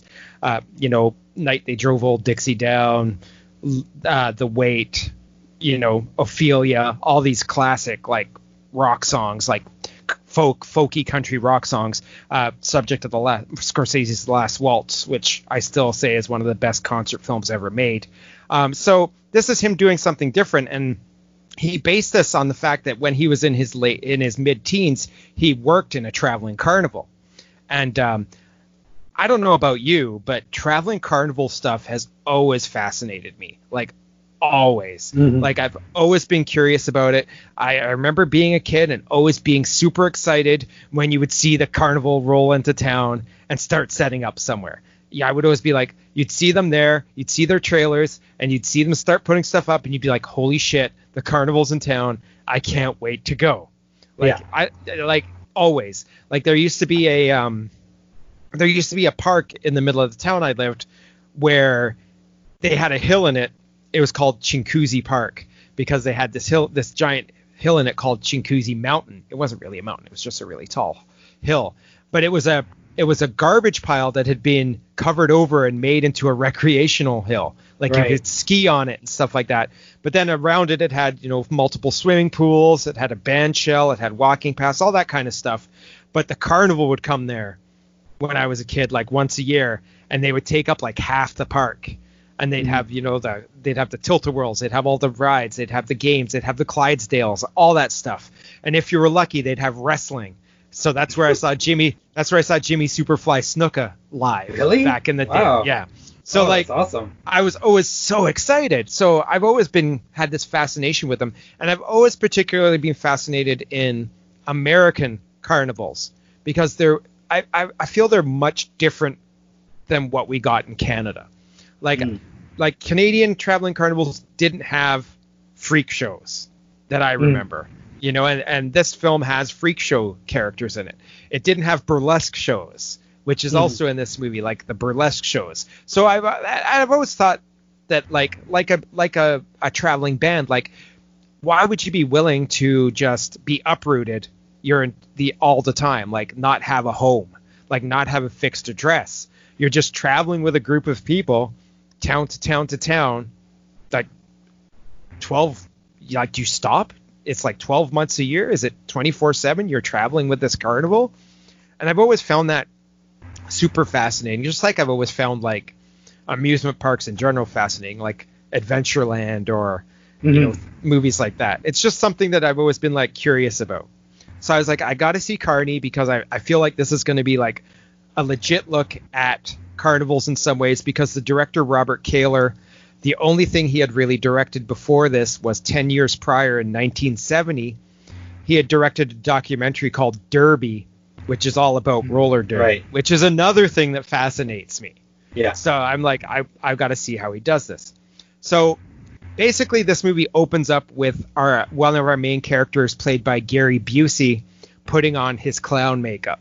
So it's him just sitting in front of the mirror, dabbing on the makeup, putting it on while the music plays, and then it's just early scenes of the carnival. So he's basically a clown who is in the dunk tank. So he's in the dunk tank. They have a microphone set up in front of him. He throws insults at the people who are paying to dunk him, and he acts like a lunatic. Like, he'll grab the bars and go up and start kicking the bars, and he'll be like, oh, you throw like a girl, and all this stuff, right?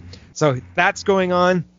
At the same time, you've got, you know, it's just drifts through the carnival, showing the game, showing the ride, showing the ambience and everything. And I love those scenes. Like, I love any movie that does scenes like that, where you just get a feeling for what's going on. And then drifting through this carnival is the character played by Robbie Robertson. And he's kind of like the shyster shuffler guy. Like, you get the impression he's like the manager of it, like, because there's an owner, but he's like the manager guy, but he's also like the huckster, where he kind of, you know, tricks people into playing the games or spending more money and stuff, or he'll do things to manipulate people to spend more money, and he kind of drifts through the carnival doing that. So he ends up at, you know, the dunk tank with Busey, who's his best friend, he's called Bozo when he does his clown thing. And, you know, Robertson's hustling, Busey's being his crazy person, and then into the carnival comes Donna, 18-year-old Donna, played by Jodie Foster. And she's there with, like, her boyfriend, her football jock boyfriend, played by Craig Sheffer. Is it Craig Sheffer? No, Craig Wasson from Body Double. He's weird. He's the boyfriend, not Craig Sheffer, Craig Wasson. He's the boyfriend, and he has like he's one of the guys who gets, you know, manipulated into trying to dunk Bozo, but he's like such a jock guy that he just like freaks out. You know, like he can't handle losing, so he just acts like a jerk. And Donna's just like, you know, that's enough. I've seen enough of you doing this. But like me, she seems to be drawn to that carnival. So she goes back the next day, you know, she's there, and, you know, Busey comes to her out of makeup and kind of strikes up this conversation, kind of friendship with her. And she decides she's going to run away from home, join up with the carnival and travel with them. And then it just kind of becomes this kind of, you know, she hooks up with Busey. You know, they have this relationship. She's living in the trailer where Busey's character and Robertson's character are also living. Robertson's kind of like, I don't really want her here. Like, she kind of irritates me, but because you're my friend, I'm going to let it go, you know, like stuff like that. And then it's just basically, you know, set pieces of them rolling into new towns, having to deal with, you know, the local authorities saying what they can and can't do and paying them off so they can do certain things, and, you know, showing the burlesque shows and showing the freak shows and letting you learn about the characters who are in this carnival, like the carnies and the performers, and kind of giving you a look at the slice of life stuff that they're doing. And that stuff's also really good. Like, I really like that. Like, I just like the fact that you're learning about these people. And then, you know, there's scenes with them like getting in a fight at a truck stop because they're so cocky and the truck drivers don't like them. And, you know, and then it just becomes this kind of like weird love triangle thing because there's all this tension between Busey and Robertson and Foster.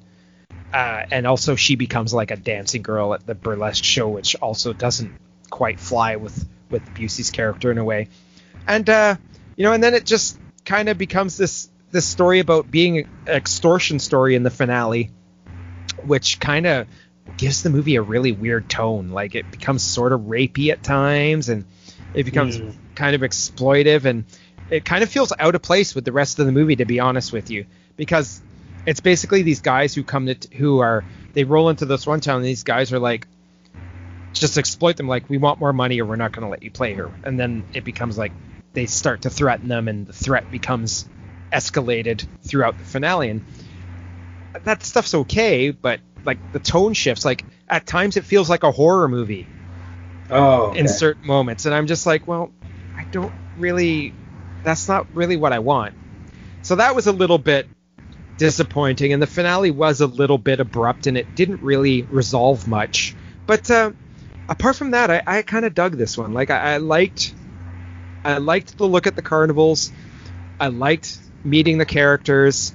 I thought Busey was really good in this. Like the thing about Gary Busey is he doesn't get as much credit as he deserves, I think, because people just see him now as like that post motorcycle accident Gary Busey, like the one that had I think he had slight brain damage from his accident, and now is acting like a little strange at times. And I think people are just picturing him like that, kind of like how people picture modern day Nicolas Cage as being over the top and everything, whereas Nicolas Cage has turned in really good performances in the past. But that's kind of forgotten, right?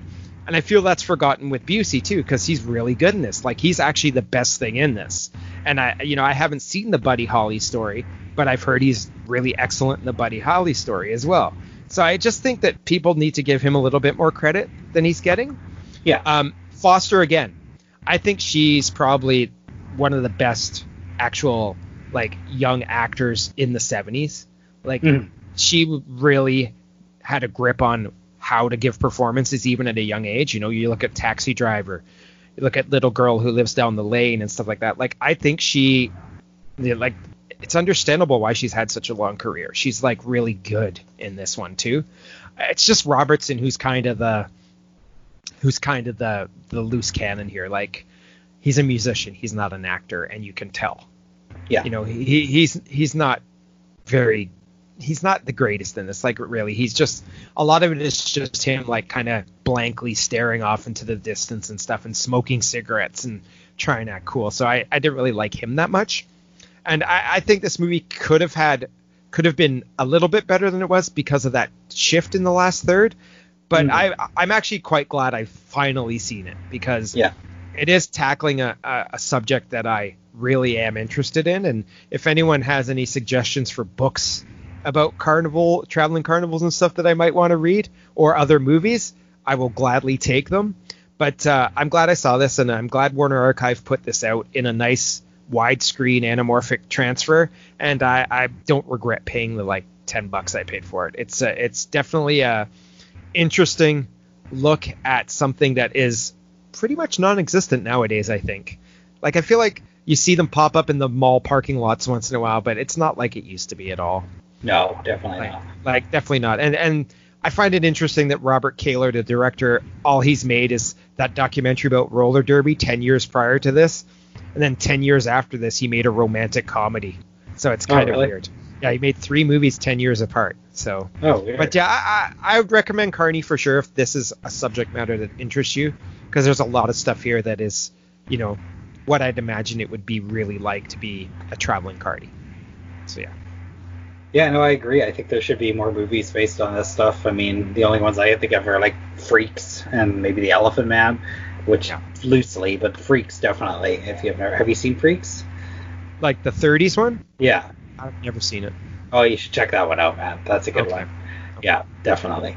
But I've got a few books on it too. I mean, I also am super fascinated by it all. And at one point, I remember there was this crazy carnival that came to Seattle, and but it was more like a circus, and it was almost like a Cirque du Soleil, but it was in a mall parking lot.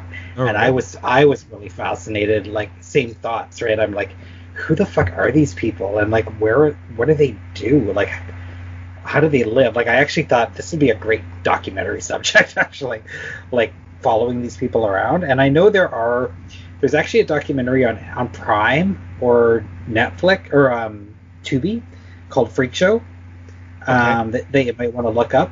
That's about a freak show. And there's also a documentary about the Jim Rose Circus Sideshow. If you're not familiar, are you familiar with them? Yeah, I've seen that documentary. Yeah. Yeah. And he did a book too called Freak Like Me.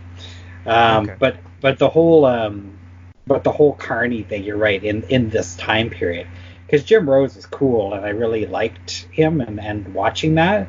but it was different than what you were talking about in this movie. And yeah, it's definitely ripe for.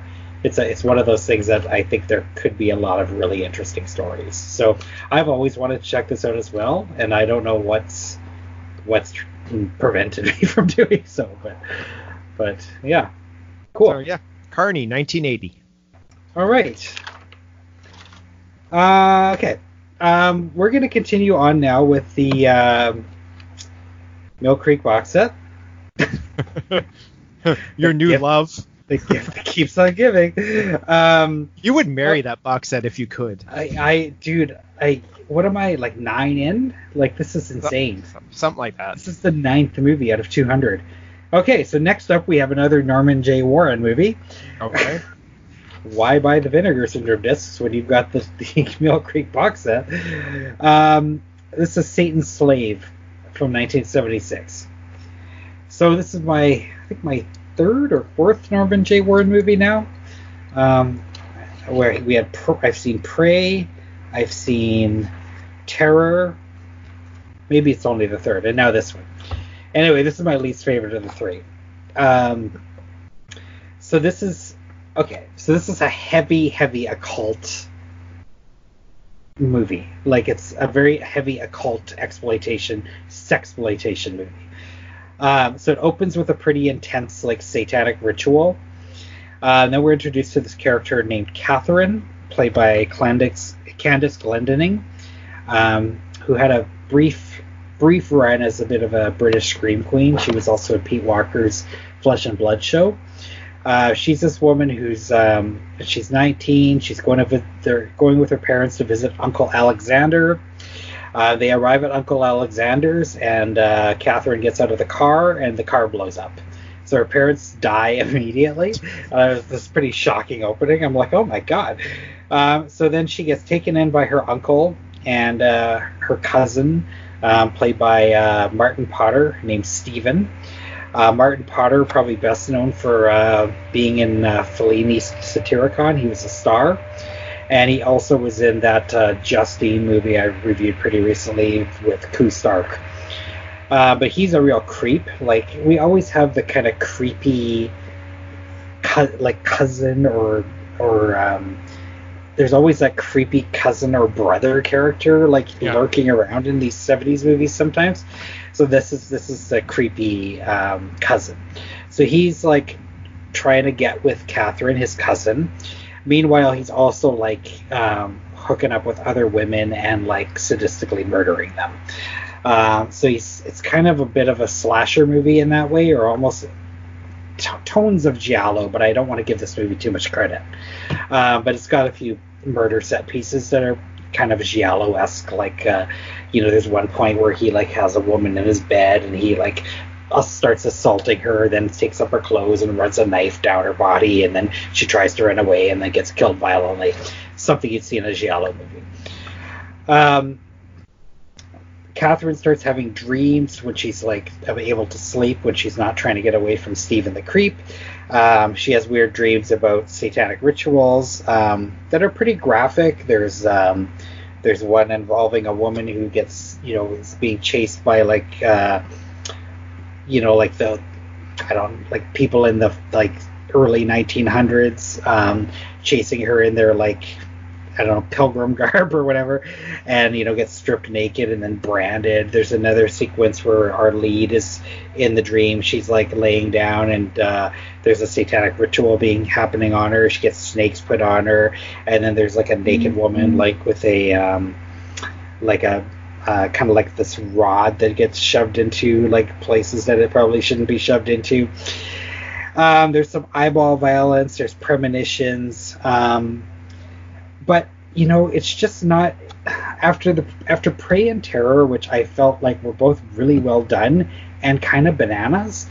This one just felt kind of like ritual to dream sequence to ritual to murder sequence, but nothing really going on. It just wasn't very exciting to me. Nothing was crazy enough or original enough for me to take notice. Let me put it that way. I think the ritual stuff was pretty heavy duty ritual, with goat's heads and and that kind of thing. Probably more than I've seen in satanic movies. So I think if you're into like satanic movies, this is probably a pretty good one. But I just was expecting a little more originality. I wanted to see another levitating car like in Terror, or like Prey, just the way that the whole thing was set up and just how weird it was with like kind of the like wolf dude or whatever he was, wolf alien guy. Like it just those other premises were just kind of crazy, and I didn't find this. I just felt this was a little more run of the mill. I think if you're into like sleazy occult movies, you'll like this. Like if you're, but I'm not. There was a few good gore gags. It was written by David McGillivray, who wrote Schizo, and also wrote Terror and Frightmare. So he's kind of done a few things. It was starring Michael Gough, who most people will know as Alfred in the 90s Batman movies. He plays the uncle. But I would hope most people wouldn't start with this if they're getting introduced to Norman J. Warren. Like, I think if this was my first movie of his, I probably would have been like it's definitely has a lot more sleaze, a lot more nudity than I was expecting. So I think from that angle, if you're like, this was really pushing the envelope, because British movies of this time period, there was the whole thing going on where they couldn't do that in Britain, the video nasties. So it was pretty daring to be making movies like this, and the ones that Pete Walker was making.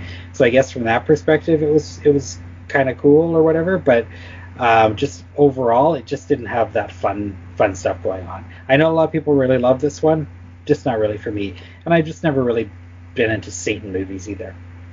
Have you? Have you seen this one? I haven't seen it, but like you, I'm not really into Satanist movies. Like, you know, the only one I can think of that I actually like is probably Race with the Devil.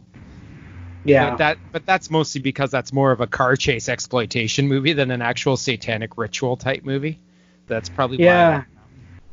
I just find people in robes and daggers being kind of boring. Yeah, like I just found like the other Satan movie in this set, I can't remember what it was called.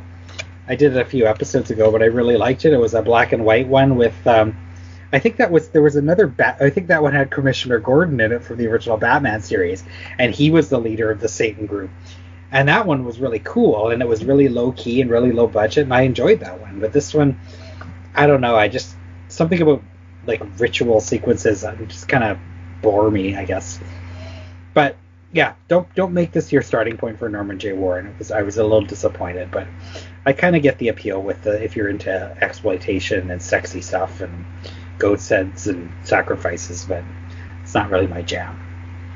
So that's Satan's Slave. No, it wasn't terrible though. It wasn't terrible. Still a good addition to this set. And the print was again scope. Like, I'm just constantly shocked by that. But it was a little dark. I would imagine some of the other releases from I think Vinegar Syndrome put it out, and I think someone else put it out as well.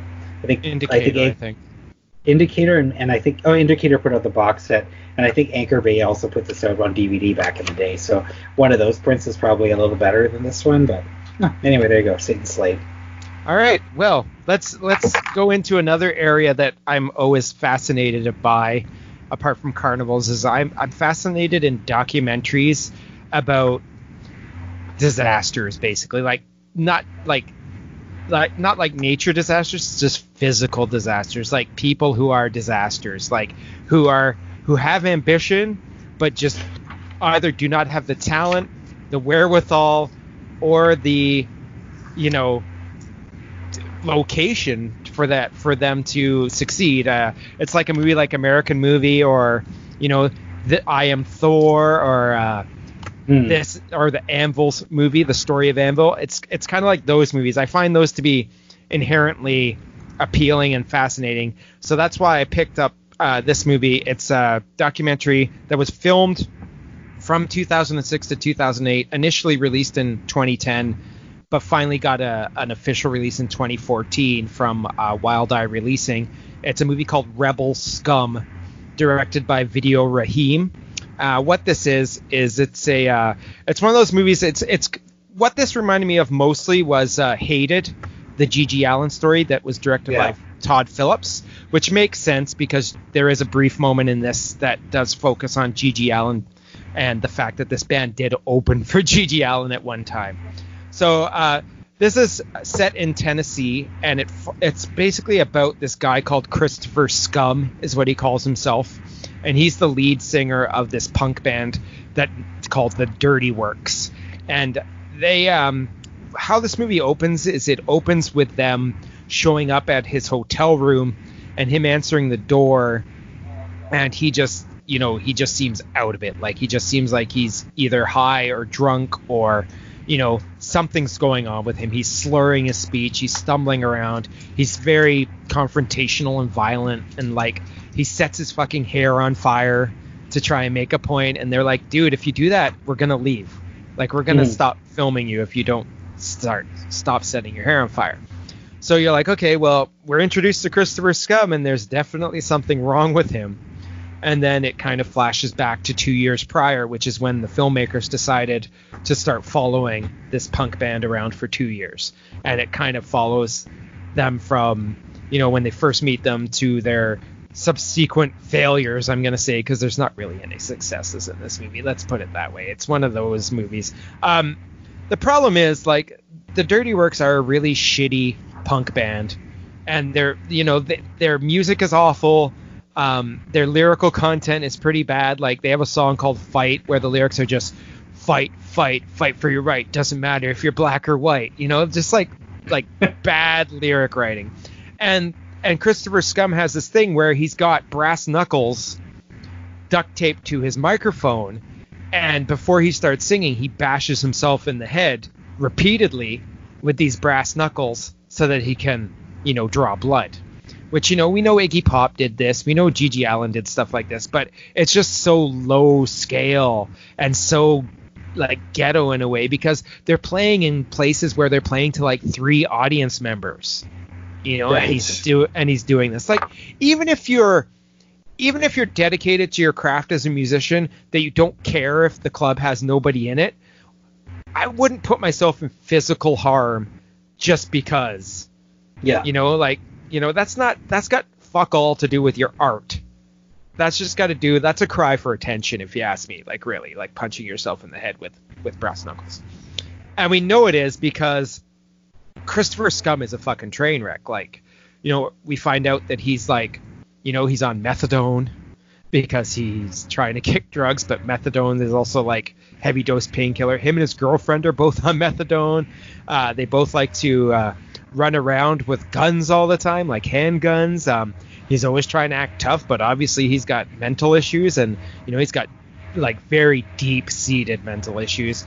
He's got scars on himself. He's got a lot of past, like his youth wasn't very good. He's got a lot of issues with the Bible Belt that's around there. He's got a lot of issues with the fact that his band's not doing well, and then it just kind of like, they introduce his girlfriend at one point, and she states right on camera that ever since she was 6 years old, she's wanted to shoot drugs because she thought it looked cool, and it's just like, it's just a train wreck, and and it just kind of introduces you to the rest of the bandmates. There's like the one younger guitar player who, he can only play 4 chords, and they say he, at least he likes playing guitar in that, but he's also like a fucking raging alcoholic who, doesn't really care about music or whatever. And then the hippie type bass player, and then the drummer, who's this African American guy who started as a jazz drummer and now like plays in this band for some reason. And then his other friends who are in bands are like heroin addicts and shit. And it's just like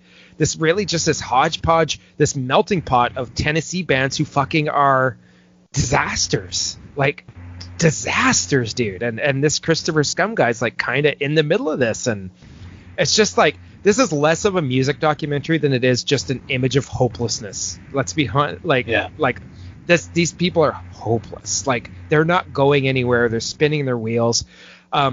Sure, Christopher Scum has ambitions, but the way he's trying to make those ambitions a reality is just not healthy and just not, feasible, or, like, unlike the story of Anvil or a movie like that or even American Movie in a way, where you kind of want your protagonist to succeed. In this movie, you're kind of like, I don't really want you to succeed because I feel like it's going to just cause more issues for you. You're already a fucking train wreck. I don't think having some minor success is really going to change things for you. I think you're locked into who you are, and that you're a methadone addict, and that you have depression issues and you have violence issues. I don't think getting like a handful of people who like your music and buy your CDs and come to your shows is going to help with that. Like, I really don't. Yeah. You know, so like that's something. So like in that way, this documentary is a really tragic portrait of this guy. Like, and then, you know, and then when you find out that like a year after they filmed that, like in 2015, so like 7 years after they filmed this, he was in this terrible car accident where his girlfriend died and he was burnt. And that's the opening stanza to this. Like there's a text thing at the beginning saying that. You're like, fuck, man, what are we in for here? You know, like it's kind of like a wallow in misery in a way.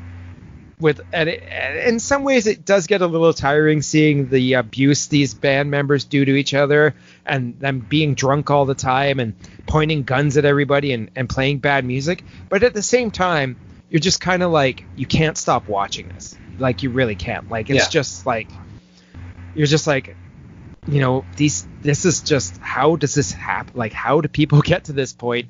And, you know, everyone needs an artistic outlet, sure, but you're just like, I don't quite understand what they're going for here. It's just, I almost wish it was kind of more of a music doc, to be honest, because I was depressed by the end of this a little bit. Right. Yeah. I mean, I really was. I mean, sure, there was a thing near the end where they kind of gave Christopher Scum a little bit of redemption where, you know, he finally got out to go into a recording studio and make an album, and, you know, they finally had a handful of fans and stuff, and you're like, yeah, great, he has that little bit of redemption, but at the end of the day, he's still really messed up. So, yeah, you know, in that way, it's a very compelling portrait of a damaged person, you know, and that's the kind of stuff that is kind of interesting to me, like documentaries that don't play it safe and don't have happy endings and do show you a darker side of society.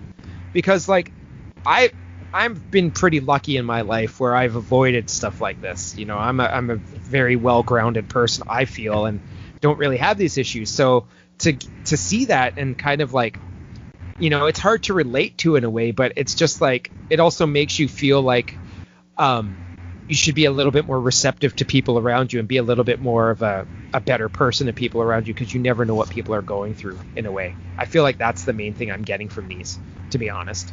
So yeah, very, very interesting, but very just beware going in that it's not going to be the most fun time in the world. And I know there's going to be people out there who watch this because they'll think it's funny. And if you're doing that, it's you're watching it for the wrong reason. So yeah, that's Rebel Scum from 2014. All right, well, why don't I talk about a documentary as well? Okay. Sort of similar in some ways. It's a movie called Zoo from 2007. Oh, no. Directed by Robinson DeVore. So Chris was just talking about, you know, being fascinated with people like that are in dark places in society that maybe, you know, you never know what people are doing. You never know what people are up to. So this is a story about a guy, a Boeing engineer in Washington State, right near here in Vancouver. It's actually just down in Washington State. I was actually just down in the town that this occurred in, seeing the Misfits and the Damned last year.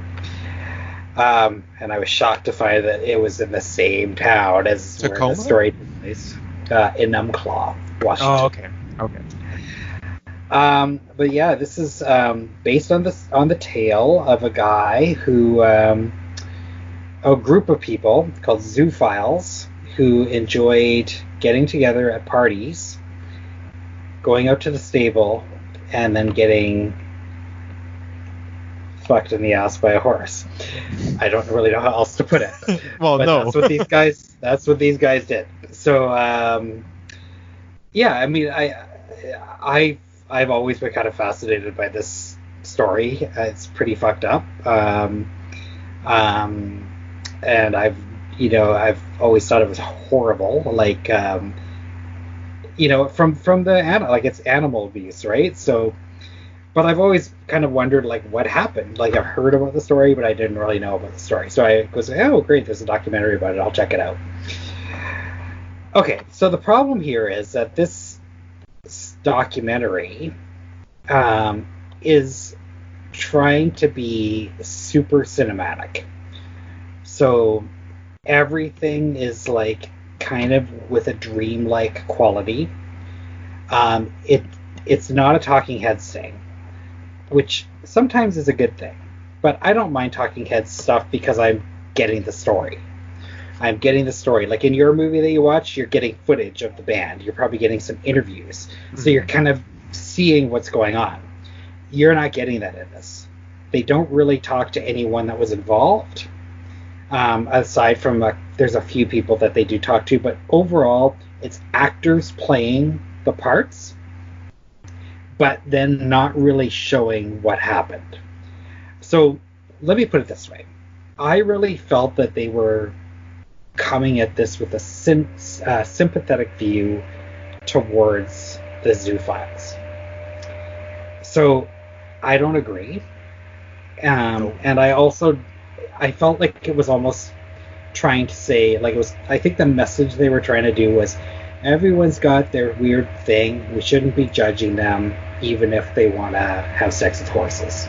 So the documentarians are trying to justify bestiality and animal abuse. Yeah, like, I mean, okay, so it opens and you definitely, like, the way it's shot, like I said, it's kind of dreamy, almost nightmarish. It's very, very slow.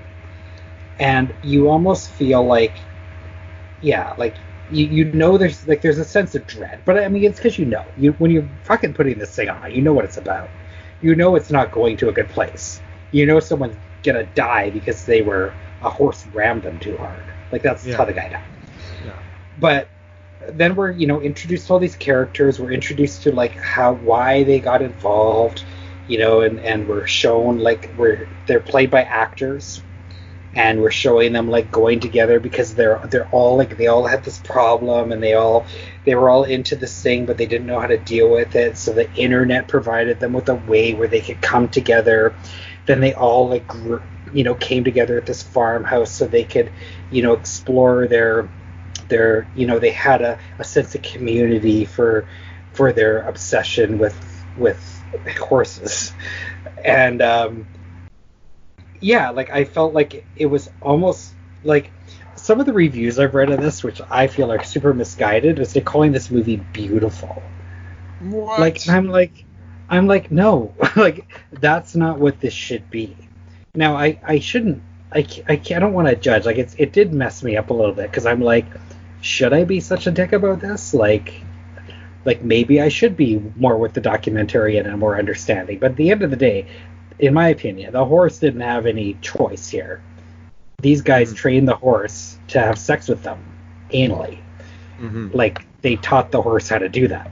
That's not cool. No. But then you got people going, well, is it cool to have, like, that we eat animals? Or is it cool to, like, train a dog to, like, do tricks? Like, this is, like, a whole other level. So it's very controversial, obviously, but the way it's portrayed in the movie is not controversial, if that makes sense. Like, I think this should have been, like, I felt it was very, very heavy on the side of them. It didn't want to exploit them at all. But I'm kind of like, if you're going to make a documentary about this, you should exploit everyone. Like, that's kind of the point of making the documentary, is to show the story, not to try and convince me that the subject matter should be going a certain way. And this is a problem I have with a lot of documentaries, right? They're very, very biased, many of them, and I felt like this one was very biased. So I don't like Michael Moore. I find he's so biased, it loses me. Same with Morgan Spurlock. He's entertaining. Morgan Spurlock's super entertaining, but biased. He's trying to convince you of what he's trying to convince you, right? And I would rather it be a little bit more, and it's hard. It's like, I thought Blackfish did a really good job of, like, not we know that that's bad, but I felt like it did a good job of not preaching to me. This I felt was preaching to me in a cinematic way. I just did air quotes. You know, I mean, there was points in this where I did laugh out loud. I mean, there was one point where one of the people who was coming to rescue the horses at the end, you know, was describing how when she was leading the horse away, another like Shetland pony or something ran over and started giving the horse a blowjob. And that made me laugh out loud because I just couldn't picture it. But I mean, this is a horrifying story, and I don't think it should be justified. Like it almost made it like it's supposed to be okay or something, and it's not. I mean, I don't know. I guess it's an interesting take, just not one that I agree with. And I never felt like I really understood why they did this. I never really understood what even happened, like what the incident was. I didn't really get what happened afterwards. Like there was a number of court cases afterwards. Didn't really understand what happened there. I didn't really get what led them to get into this in the first place.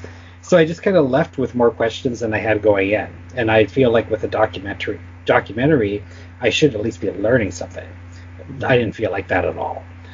So, yeah, I mean, this is definitely a one and done. And yeah, not a recommend at all. But again, I was reading reviews, and like apparently this did really well at Sundance, and people were calling it beautiful in the way that they treated the subject matter and the subjects. And I'm like, no, beautiful is not a word I would use for this movie. And yeah, just I don't know. Stupid. Yeah, I know about this one, but I have no desire to see it just because of the subject matter. To be honest. I mean, I gotta say, give the guy's got balls for making a movie about this, but I just, you know, it's almost like he started making it and then got like convinced by the subjects that it was okay, just a different way of experiencing love or whatever, right? And I don't buy it. Like I'm still trying to understand how that, like how does it fit in there? Like I just sort of like I don't understand. Like I'm like, how does that work? Like yeah. And how do you get pleasure out of that? And like how did the guy die? Like even that, like it doesn't really show you in the movie. Like I had to read about it online to really figure out what happened. Right?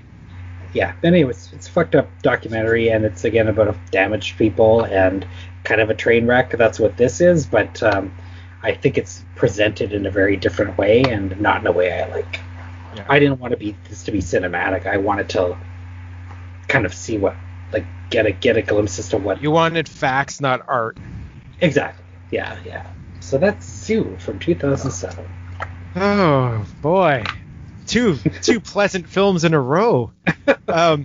I just one thing I forgot to mention about Rebel Scum, there is a pretty hilarious scene in it where one of the bands who had started taking them on as their opening band realized the guy from the band is like, I realized that ever since they've been opening for us, we have no audience anymore. I just thought that was pretty funny.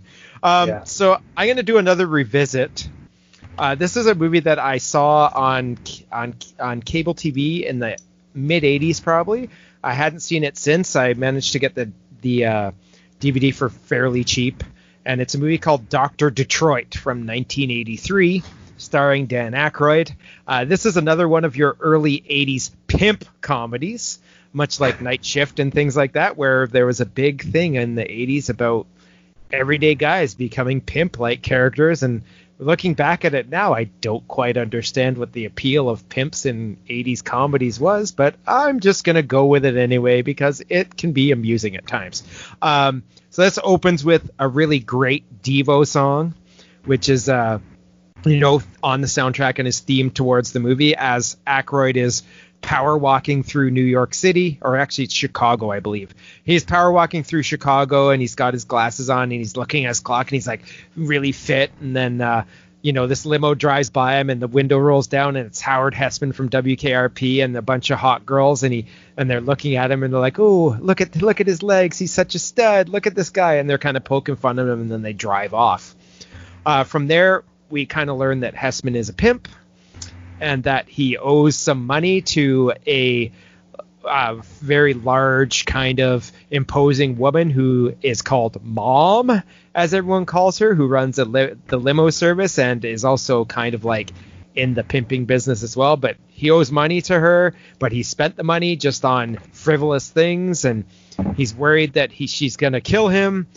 So he decides to make up this fake partner in the middle of a meeting who he calls Dr. Detroit, who he says is a badass who will kill you, and that you better watch out, Mom, you're going to be in trouble. Of course, there is no Dr. Detroit that exists. And, eventually he plays Clifford Skid Row. He shows up at the same restaurant as Hessman and his girls. One of his girls is played by Fran Drescher, by the way, if you depending on how you feel about her. She shows up at the same restaurant as them, and they're like, hey, isn't that guy that we saw running? That guy? And Hessman's like, perfect.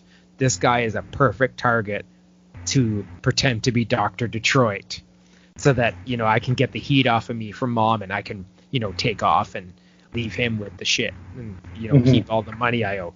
So basically that's what he does. They take him out, they get him drunk, they ply him with alcohol, drugs, and girls. Take him to the hotel room, make him snort cocaine, make him drink, get him in the hot tub with the prostitutes, and then convince him to pretend to be Dr. Detroit. Hessman fucks off and leaves him to look after the girls, much like what happens in Night Shift in a way, where Keaton and Henry Winkler have to look after strippers. But it's prostitutes. Prostitutes, not strippers. So it's a pretty funny setup, because it's like he's just this nerdy guy who's like a college professor, and he's hoity-toity, and he's very science, and I like to read books, and his parents are his dad's the dean of the university, and he's like, oh, my son is great and everything, and then he gets into this world of pimping and drugs and alcohol and stuff, and eventually he has to take on the persona of the title character, Dr. Detroit, which is this ridiculous getup where he wears a fright wig, and he gives himself this limp, and he has a knight's gauntlet for one of his hands, and he walks around talking like this, I'm Dr. Detroit, kind of like that, come on, Mom, you want to fight me, stuff like that. He just puts on this persona, and I actually kind of had fun with this whole thing. I'm like, this is ridiculous, but whatever, it's a fucking early 80s comedy. I mean, come on, I gotta put my brain in check a little bit at the beginning of this, because I know what I'm getting into. I'm not going to get upset that it's probably problematic these days. I used air quotes on problematic, by the way. But yeah, Aykroyd's pretty fun in this. This is kind of after he did same year he did Trading Places and stuff. So, he was still kind of at his peak in a way. Hessman, I always like to see him show up and stuff. Like I said, he was in Tarantulas, the Deadly Cargo, which I talked about recently. TK Carter is in this. He's kind of like this guy who pops up in various comedies in the 80s. He was in some really bad movie called He's My Girl, which had him cross-dressing, so Josh will love that movie. But he plays the limo driver, and he's a lot of fun. He's he's got that this sarcastic lit to him, and he's also got that jive because he's a black guy. He's like, yo man, what the up, motherfucker, that kind of stuff. He does all that stuff. The girls are pretty fun, even Fran Drescher. I'm not a big Fran Drescher fan, but I like her in Spinal Tap, and I think she's pretty good in this too. And it's just Aykroyd getting a chance to go over the top and play various characters, which I know you don't really like, but he does play one or two various characters in this. And there's a weird dream sequence in this movie that shows up where he's having a nightmare where his parents are being upset at him being a pimp and stuff in the middle of this dinner party that goes off the rails. And, there's a set piece where he has to cater a campus party, and he can't find caterers because he forgot about it, and all the prostitutes band together to cater the party for him. And, that's kind of funny. And then it ends with this finale that's set at this alumni dinner where they're at this hotel, and in one room there's the university alumni dinner, but in the other room there's the players ball, which is basically a gathering of all the pimps to crown the head pimp, where Dr. Detroit is getting the award. So it's Aykroyd having to run back and forth between each dinner, changing costumes. Right. So that's pretty good. Yeah. So it's that kind of stuff going on. And, it's just craziness going on. James Brown shows up to sing the song Dr. Detroit. Memorable dance number and song. And then I remember, the main thing I remember from this is when they're all at the players' ball, when Aykroyd's in the other room with all the college people, all the people at Pimp Party are going, Doctor, ooh, ooh, Dr. Detroit. I remember that stuff, and I'm like, yeah. And then it's just it's just Mom shows up and, adds thing where Dr. Detroit has to fight Mom, but then he has to keep a secret from his parents that he's Dr. Detroit, and so on and so forth. But it's a fun movie. I was quite entertained by it. I put my brain in check. I thought Aykroyd did good. I thought the girls were fun. I thought T.K. Carter was fun. There's a scene in this where Hessman's character coaxes Carter to beat him up. He's like, I need you to punch me because I got to go to Mom and show her that Dr. Detroit's a badass. He hit me. And he's like, I'm not going to hit you, man. I can't do that. You're my boss. I'm not going to do that. And Hessman's like, yo, man. Hessman's like, hey, my grandfather owned your grandfather, and does all these stuff like that to make him hit him. I thought that was kind of funny to admit. I mean, obviously that kind of joke doesn't fly in this day and age, but I thought it was kind of funny.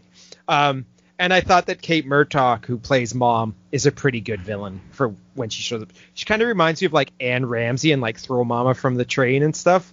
Right. Or just that kind of homely looking overweight lady who's just shows up and is imposing and mean. That's kind of what Kate Murtaugh does in this. So I thought it was quite fun. I'm definitely keeping the DVD and I'll watch it again in the future. And it has aged. It's a little dated, but it's still, I feel like I enjoyed it just as much as when I was younger.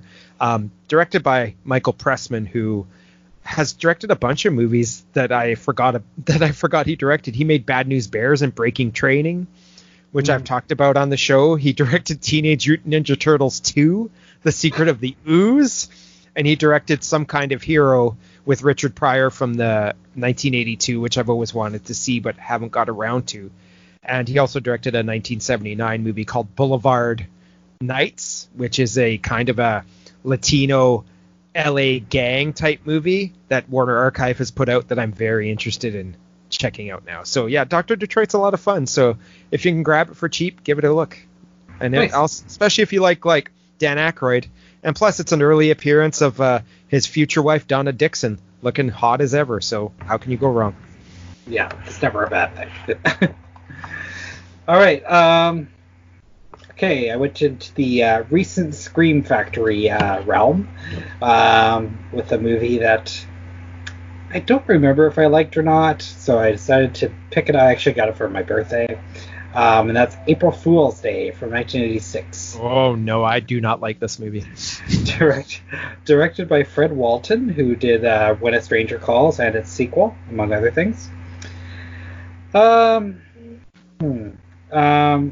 I'm just trying to figure out how to talk about this without really ruining it.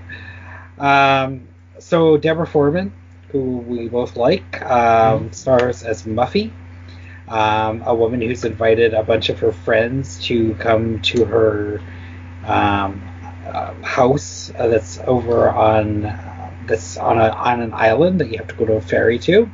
So clearly, I realized this was shot in BC and it's shot over in Victoria on Vancouver Island. So she invites her friends to this gathering at her house. They're all going. It's on April Fool's Day. Along the way, they're on the ferry, and there's a horrible accident that happens on the ferry, which kind of sets a tone for a 80s slasher movie. So this horrible accident happens, and then the rest of the friends all get over to the house.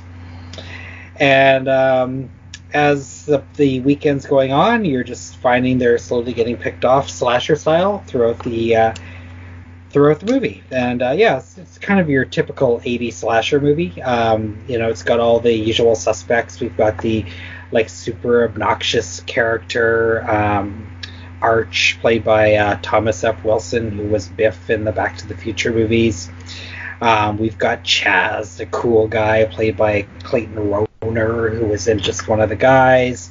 We've got the prude, Nan, played by Leah Pinsent.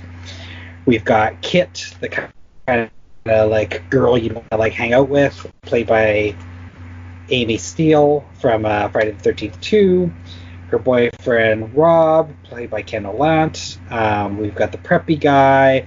We've got an obnoxious girl, and we've also got kind of a nerdy guy named Skip, played by Griffin O'Neill, son of Ryan O'Neill, who had a pretty crazy life. I don't know if you know much about this guy, but he ended up killing Martin or Francis Ford Coppola's son the year after this movie was made in a boating accident, ironically, and then went on to a life of drugs and crime. And ended up becoming quite estranged from Ryan O'Neill. Told the press that he was introduced to cocaine at the age of 9, that Ryan O'Neill forced him to do coke. Okay, so Ryan O'Neill's son, in probably one of his only roles. I know he did a few other things, but what a crazy life that kid had. Anyway, I remember this not liking this very much when I was younger, because this is right in the middle of the whole slasher movie phase, and this might be why you didn't like it. I mean, we were used to getting a lot of gore. We were getting a lot of interesting kills. We were used to getting like skin, and none of that happens in this movie. It felt very PG-13. I can't remember if it was rated R or not. Yeah, but all the kills were kind of off screen. I can see why this didn't. I don't think it did well either. And a lot of people don't have good memories of this just because we were used to the Friday the 13th and Halloween and Slumber Party Massacre and all those movies, and this one just felt kind of saccharine compared to the other ones. Now on a revisit, I kind of liked it. I mean, I liked Deborah Foreman. I liked the location. I kind of enjoyed all the characters, and I certainly didn't dislike it as much as I did when I was younger. I thought it was an odd choice for Scream Factory, but it is also one that's it's just kind of one that has always stuck with me. I mean, I always loved the cover. I think it's because I really had a really great VHS cover with the cover's great. The noose. And I like the fact that it was filmed locally, but looking at it now without all those expectations, kind of enjoyed it. Thought it was a strange choice for Scream Factory to put out. Kind of wish they had done a little bit more with it. I mean, there's kind of a legendary alternate ending to this movie that made it a lot darker than it is, and I know it exists. I'm surprised that they didn't include that. I also kind of wish they had done a commentary track just to get a little more insight into that. There are some interviews with some of the cast members. Deborah Foreman is missing from those, which is also a bit of a miss. So odd things here. Like I don't know. I didn't hate this though. I mean, I think if you had bad memories of it, like you seem to, it might be worth a relook. I mean, it looks good. But yeah, if you're looking for a typical slasher with the gore and the kills and the skin, none of that's in this. I think I've actually seen this in the last 5 or 6 years, and I didn't like it still. Really, eh? Yeah, I found it was kind of boring, to be honest. So I didn't love it. I just didn't remember. I didn't remember the movie. Yeah. So I think once you've kind of seen it, if you remember it, it's probably not really worth a look again. But if it's been so long, like 30 years, is that long? Yeah, 34 years. God, 34 years. Yeah, I haven't seen this since it came out, so I don't have any memory of it. Yeah. So from that perspective, I thought it was pretty fun. But if I saw it 5 years ago or 10 years ago and remembered it quite clearly, I don't think I'd go back to it. You know what I mean? Yeah. I don't know if I'm going to revisit this anytime soon. Well, I find it interesting that it was produced by Frank Mancuso, who was doing the Friday the 13th movies at the same time. True. Because it is quite different from the Friday the 13th movies in some ways. And I mean, and I do respect what they were trying to do with this movie in some ways, but you're probably right. This isn't what I wanted. I think that's the main reason. It definitely wasn't. Like, it was going for a certain demographic, but not delivering the things that demographic was expecting. Not that you always should, but I think at least you should do some of them. Well, especially when you're putting on the artwork that it's from the producer of Friday the 13th series. Yeah, like, there really wasn't even one good kill in this. And, I mean, you had an actress from Friday the 13th Part 2. But you also had Deborah Foreman. Like, I don't like her in roles like this. I don't think I like her in Valley Girl, and that's kind of what and My Chauffeur. That's what I want to see from Deborah Foreman. But you know, it's good for her to try something different. I know she fought hard to get the role. I mean, it's okay. It's okay for what it is. I enjoyed it for what it was, but I had no memory at all. But yeah, that's April Fool's Day from Scream Factory. Well, let's do another revisit to an 80s comedy. But unlike Dr. Detroit, I didn't like this movie at the time. And upon this rewatch, I still do not like this movie. It's a movie I know you like. And I know it's a movie that my girlfriend likes because she's the one who made me watch it. It's a 1984 film called Blame It on Rio, directed by Stanley Donen. Hold on. I like one part of that movie. Oh, okay. You like Michelle Johnson. Yes. Okay, well, we'll talk about this. So the thing that blows my mind about fucking Blame It on Rio, first off, is the director. Okay? Director is Stanley Donen. This is a guy who directed one of my favorite movies, top 10 favorite movies of all time, Singin' in the Rain. But he also directed Seven Brides for Seven Brothers. He did all these classic films. He also directed Saturn 3, so hey. Yeah. But it's just a weird, it's his last theatrical film, and it's so fucking weird that he made this, because I think he was probably in his 70s or 80s when he made this. And when you think of it that way, and you think of the story of this movie, it's kind of, yeah. This movie's a fucking creep fest, like, from the get-go. Like, this is like another one of those older man, younger girl type movies, but it's in such bad taste. Like, it really is. Like, I think even in 1984, this was in bad taste. And you know that it was hard to be in bad taste in the mid 80s. Like, let's, things weren't quite as unacceptable back then, I guess. So this stars Michael Caine and Joseph Bologna, who are two buddies and co-workers who, are going through various things. Like, Bologna's going through a divorce. Michael Caine's not having a very good relationship with his wife, played by Valerie Harper. And they decide that they're going to go on vacation off to Rio de Janeiro. And, they're like, we need a vacation. Let's go to Rio. And, they bring along with them their college-age daughters, their 17, 18-year-old daughters, played by Michelle Johnson and Demi Moore. And, they go to Rio, and, things get off on a bad start because Caine's wife's like, you're going to Rio. I'm going to this other resort because I don't want to be near you. It's kind of like we're going on separate vacations because right now I can't stand to be around you, kind of, right? So, they get to Rio. There's some nice scenery going on, the beaches and, the tropics and the birds and everything. Like, it's a nice scenery.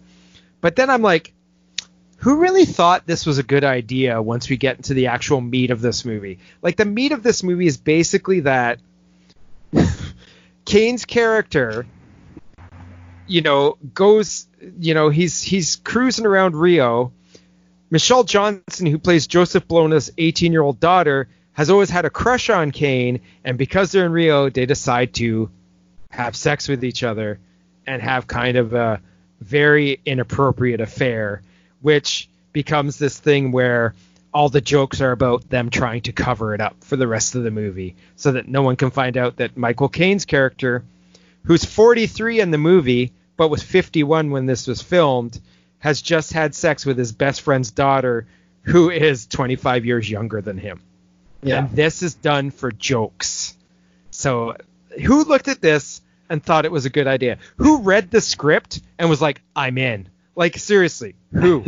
Like, Michael Caine's like, I'm in, but I'm in anything because I take paychecks. But like, you know, at that point for sure. Well, yeah, because this is like, well, this is before Jaws Revenge. Everyone says that Jaws the Revenge is like Michael Caine's big, I don't give a fuck, I'm taking a paycheck movie. No, his big, I don't give a fuck, I'm taking a paycheck movie before that is Blame It on Rio.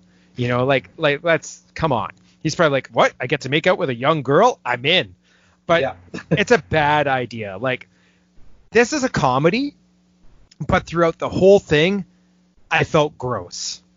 Like, I was cringing throughout this whole movie just at the whole idea of the movie. Like, that this guy's 43 and a very unattractive guy who's having sex with an 18-year-old. Yeah. You know, like, I'm just like, no, this doesn't fly. Well, at least she was of age. Well, I guess, but barely. Yeah.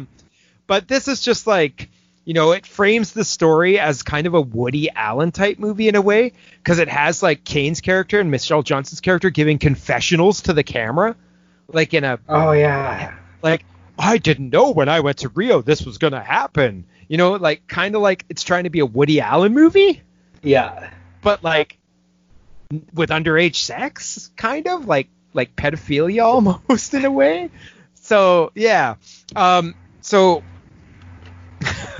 this is just bad. Like, I you know, she plays childish games with Caine throughout the whole movie. Like, she'll be like at dinner, they'll be at breakfast, and it'll be her and Caine and her dad, played by Joseph Bologna, and she'll be like playing footsie with Caine under the table, or like writing "I love you" in the spilled sugar that she put on the table, and he's just like very uncomfortable trying to hide it, and I'm like, it made me cringe. Like, this humor made me cringe. Like, I literally was sitting there uncomfortable for all 100 minutes of this movie because it was so, like, I'm just like, this is not humorous to me. This is wrong. It's not funny. Like, stop trying to make this funny. This is like My Father the Hero from 1994. It's just not funny making jokes like this. I just don't like it. It doesn't help that, like I said, if you're an 18-year-old girl and you look at Michael Caine, there's no fucking way you're going to be like, I want to jump his bones. Like, there's no way. Michael Caine is, even when Michael Caine was young in like a movie like Get Carter or something, or The Italian Job, he wasn't like a hot looking dude. Like, seriously, like no, he's just like, no, that I don't see it. And then like early on in the movie, there's a scene where they're like at the beach, right? And frickin' they're like, oh, look at this beach. And, you know, Michael Caine and his buddy are like skeezing on all the topless girls walking by. They're like, oh, yeah, topless chicks or whatever. And then both the girls come up topless.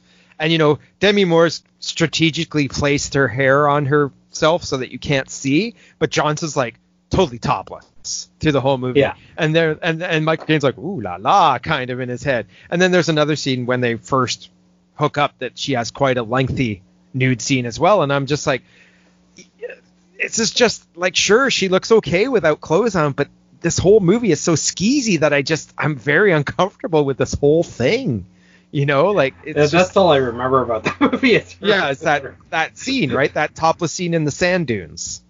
Like, definitely that scene. Yeah, that's probably the scene you remember. But the thing is, she's terrible in this movie, dude. Like, her performance is bad. Yeah. Like, she just is like, she cannot deliver her lines at all. She's just so bad, and her character just acts like a vindictive 12-year-old through most of the movie. And I'm just like, I'm not really, this is just, no, I just don't like this. I mean, there's a scene where, you know, Joseph Bologna's character decides he's going to go on a date, and he's leaving them home alone at the villa because Demi Moore's character knows what's going on and is so mad at her dad that she leaves. So it's him and Johnson at this villa by themselves. They go and they make out, and we see them in a hammock, like, you know, ha ha ha, like that post-orgasm, like, happiness going on. And she looks at him and says, I remember the first time I kissed. He says to her, I remember the first time I kissed you. It was at your christening. Oh. That's a fucking line of dialogue in this movie. So uncomfortable. Who put this out? This was put out by friggin' Metro Goldwyn Mayer, MGM. No, but recently. Kino? Oh, Kino put this out on Blu-ray recently. Yeah, I bought the Blu-ray. I watched the DVD, so I didn't spend the money on their Blu-ray, but because I knew I didn't like this movie. But I remember the first time I kissed you. It was at your christening.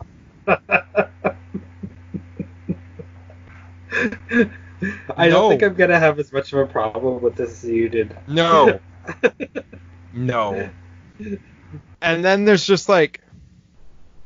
There's just this... It's just so unfunny. And there's... And the thing is, like, she says she has a crush on him and that she's liked him forever. But throughout the whole movie, she makes jokes about how old he is and how he's going to die soon. I'm like... But you're... What? You're saying how much you're in love with him, but you're like, you're going to die soon. It's like, no.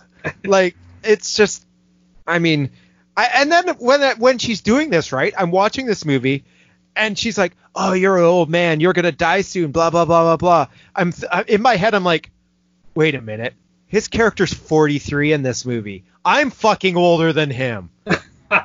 I'm not hoping to die soon.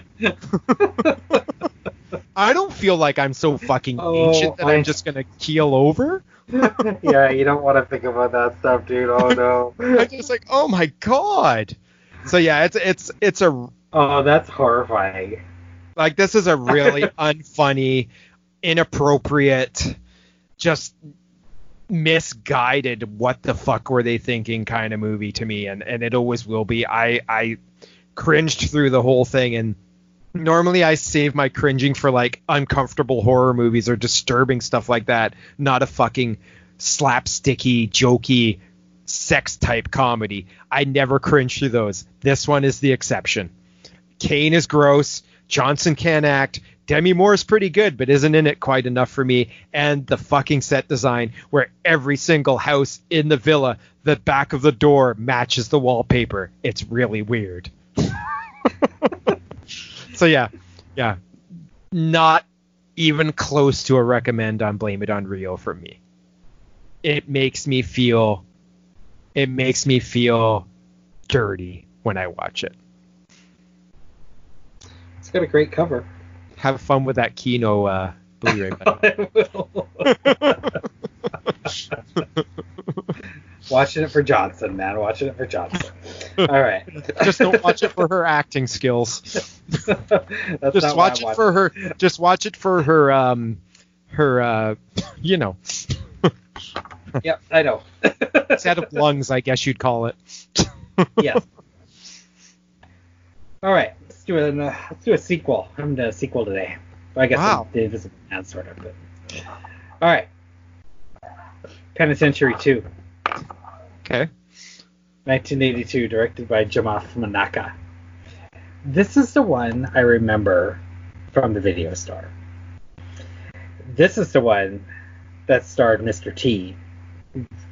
I think like it came out a month before Rocky 2 or Rocky 3. This is the one that put Mr. T on the map. Have you seen this? No. Okay. You've never I know seen the this? video box though. All those years you never picked it up? No. Because I always remember, this is the one I always remember from the video store.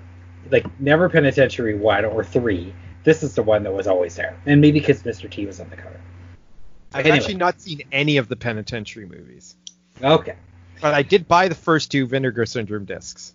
Okay, good. You actually bought them for me at the Traveling Roadshow. I remember that, yeah. Okay, so this one opens... it opens with Too Sweet. He's back at... He's out of jail now. He's going to stay with his sister and her new husband. So the way it opens is it shows them all outside her house, and then they go into the house, door closes, and then the opening credits play over the closed door, like the end of a sitcom. And I'm like, oh no.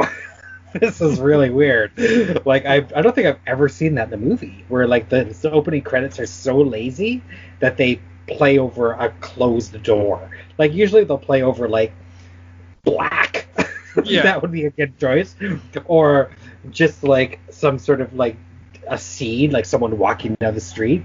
Never around, like this is like the laziest opening credits I've ever seen in my life. Yeah, over this closed door.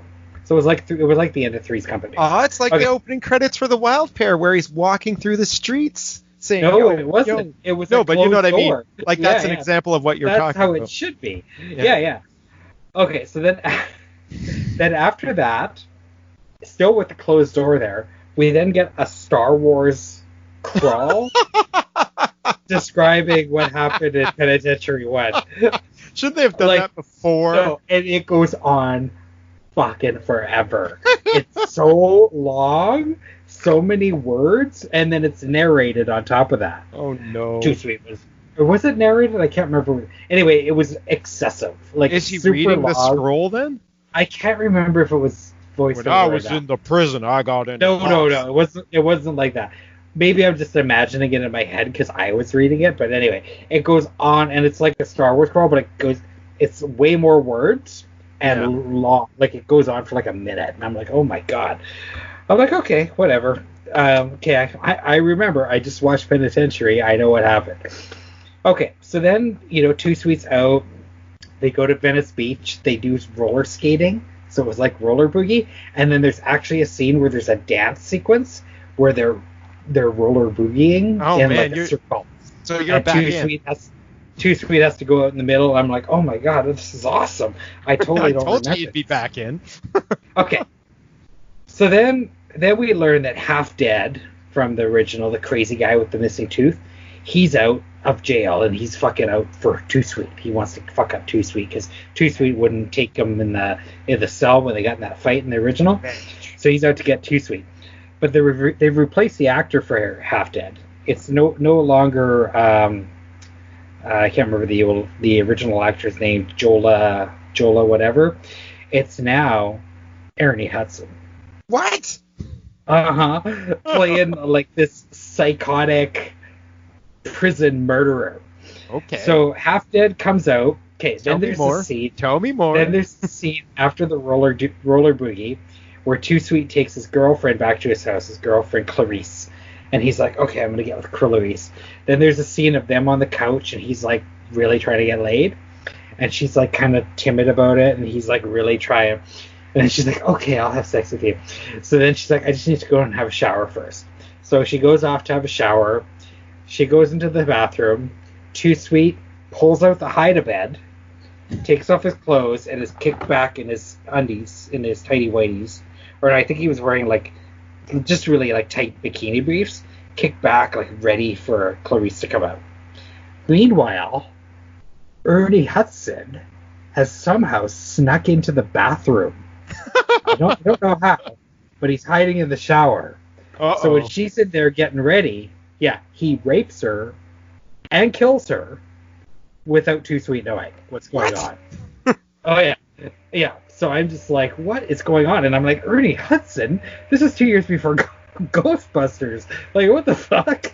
Like, Too Sweet's just lying on the bed in his fucking bikini briefs, and in his head he's like, going to get fucking laid. Going to get laid. As his girlfriend's getting like raped and murdered. So that's why I didn't hear anything.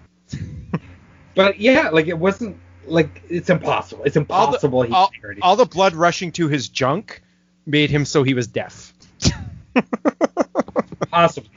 Anyway, it was a pretty brutal scene.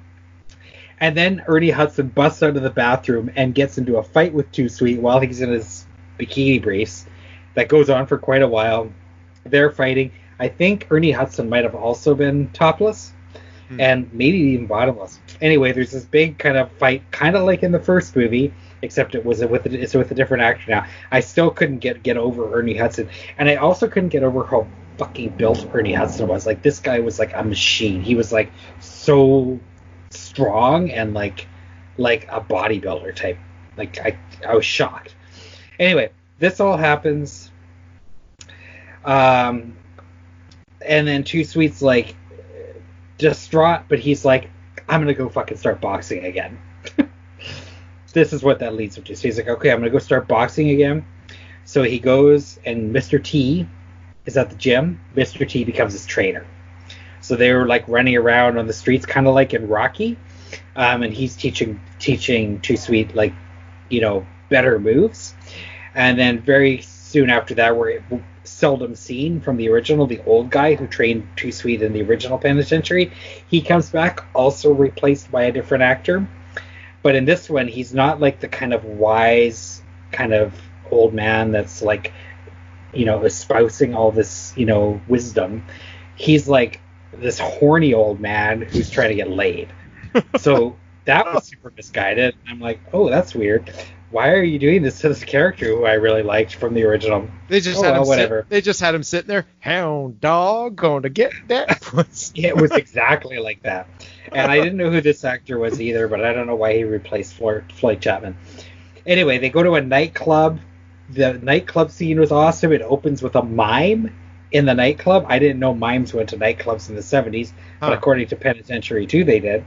There's also this band called Clique playing live, and it says Clique behind them. I've never heard of them, but they had a keytar, and it was definitely a good disco band. So there's this good disco scene.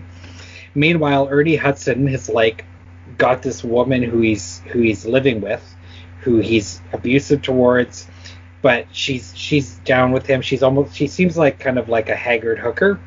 Anyway, he's living with her. He's like getting angrier and angrier, constantly in his bikini briefs lying around on the bed. They like at one point in the movie she brings home some potato salad and fried chicken, and they eat the potato salad and it's all over their faces, and then they start fucking making out with the potato salad in their mouths. It's fucking revolting. So I don't think I'll ever look at potato salad the same way.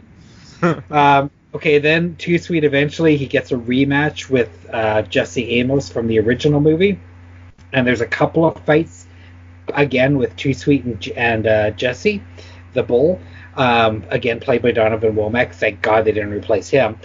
There's a scene where Too Sweet's on the street and fucking Rudy Ray Moore starts shouting at him from a balcony for no reason.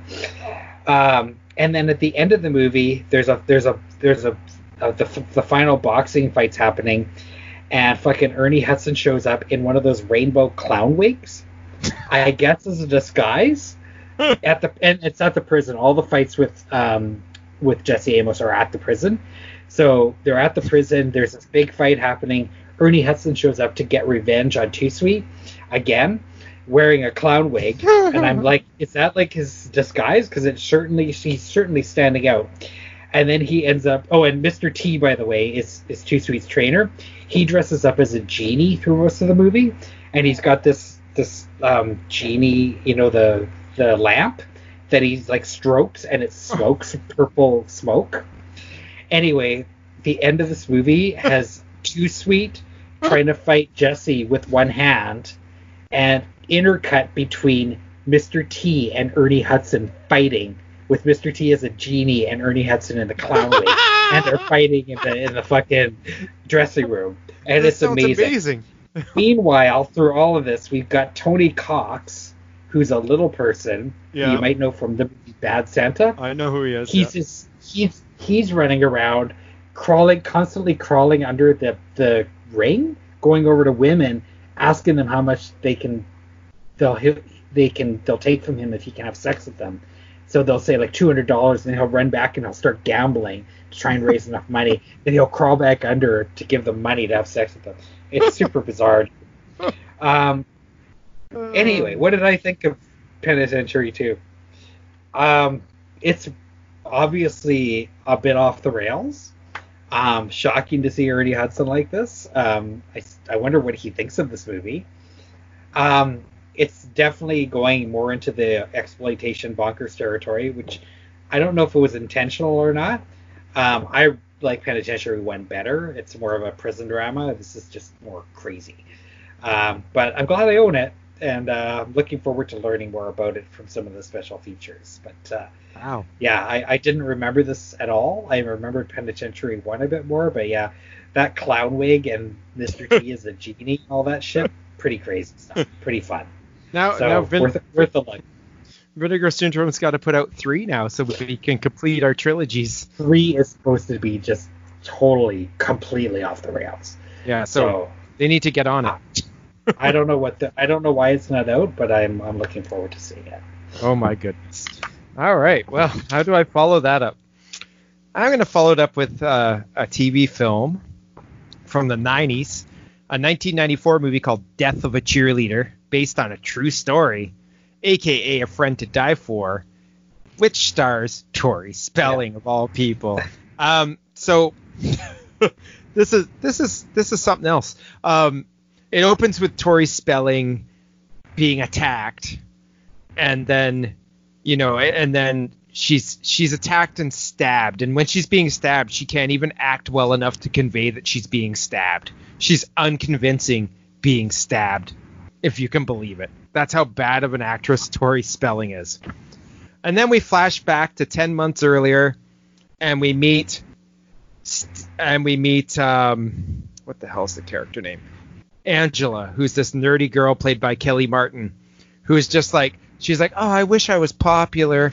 Oh, I really do. And she has her friend who's, your typical funny hats, and she wants to be a cheerleader and that, and she sees all the mean girls led by Tori Spelling's character, and it's like, oh, I wish I could be their friend, basically.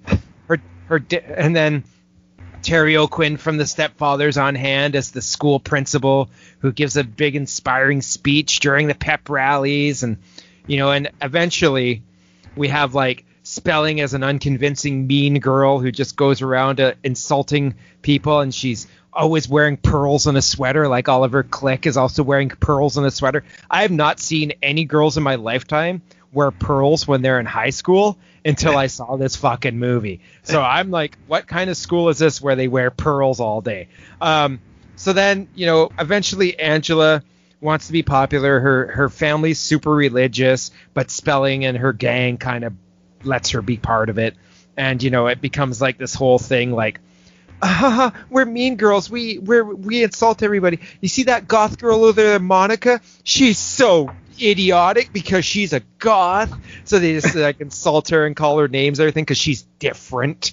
So it's like, oh, look at her with her black clothing kind of thing, right? Like, oh, she likes typo negative. Well, they don't say that, but you know what I mean, like that gothy look. And then and then they like set up Monica to be this like red herring at times because she looks at Tori Spelling's character. She's like, I'd like to kill her and stuff like that. Like they set up this red herring, right? And then meanwhile, there's scenes of them tearing around in convertible with all these like generic rock songs and pearls, of course. And like, she's always like, this Monica girl's always giving evil looks to them and threatening them and everything because, as we learn in the first 10 minutes of this movie, Tori Spelling's character has been murdered, and and it's like, this is what happened to get her killed kind of thing, right? Since this is a true story, I might as well just say this isn't a spoiler because it's a true story, is that Angela is the one who is responsible for it, obviously, because she was so driven to be popular and a cheerleader, and Tori Spelling's character was like not letting her reach her goal of being a fucking vapid bitch. But anyway, this is just weird because like there's a scene in this where Angela's sister is driving around with a fucking sharp knife in her car because she's cutting cucumbers in her fucking car, which gives the movie its murder weapon later in the movie. Because I don't know, she's literally having a conversation with Angela in the car where she's cutting cucumbers and eating them with this sharp knife. And I'm like, what's happening right now? Why is she cutting stuff with a cucumber? And then there's a horror movie stabbing that goes on in this where it's like slow motion and wacky angles, and it's pretty fucking rad. It's like Tori Spelling being murdered in slow motion with wacky angles, and it's like a dream come true for people who don't like Tori Spelling, seeing her get killed on screen. Kind of like it was great seeing Paris Hilton being killed in House of Wax. It's just like It's a fantasy. And then Kelly Martin's acting just basically consists of lots of intense looks at the camera, like intense looks at the camera. Yeah, I know I've seen her and stuff. I don't remember what though. She was in a bunch of teen TV shows. I can't remember at the moment, but it's just like it's set in 1984 because that's when the real case happened. But everyone in this movie is dressed like they're in the 90s, like Clueless. They have their pearls and their sweaters and everything. So I'm like, okay, well, you're obviously not being accurate with your time frame. And then there's too much church stuff in this movie. Like it's them all going to church and repenting their sins and the parents being religious and saying God will save you and blah, blah, blah. They do this in TV movies all the fucking time. Yeah. There's church is going to save everybody and you got to pray and all that. I'm like, no. But, and then there's just this thing where it's like, if yuppies weren't so mean, she wouldn't do murder. That comes up in like the court case. Like this last half of this movie is Angela in court being defended for the murder, and the lawyer basically says if yuppies weren't so mean, she wouldn't have had to have murdered them. So it's really the yuppies' fault that she murdered them.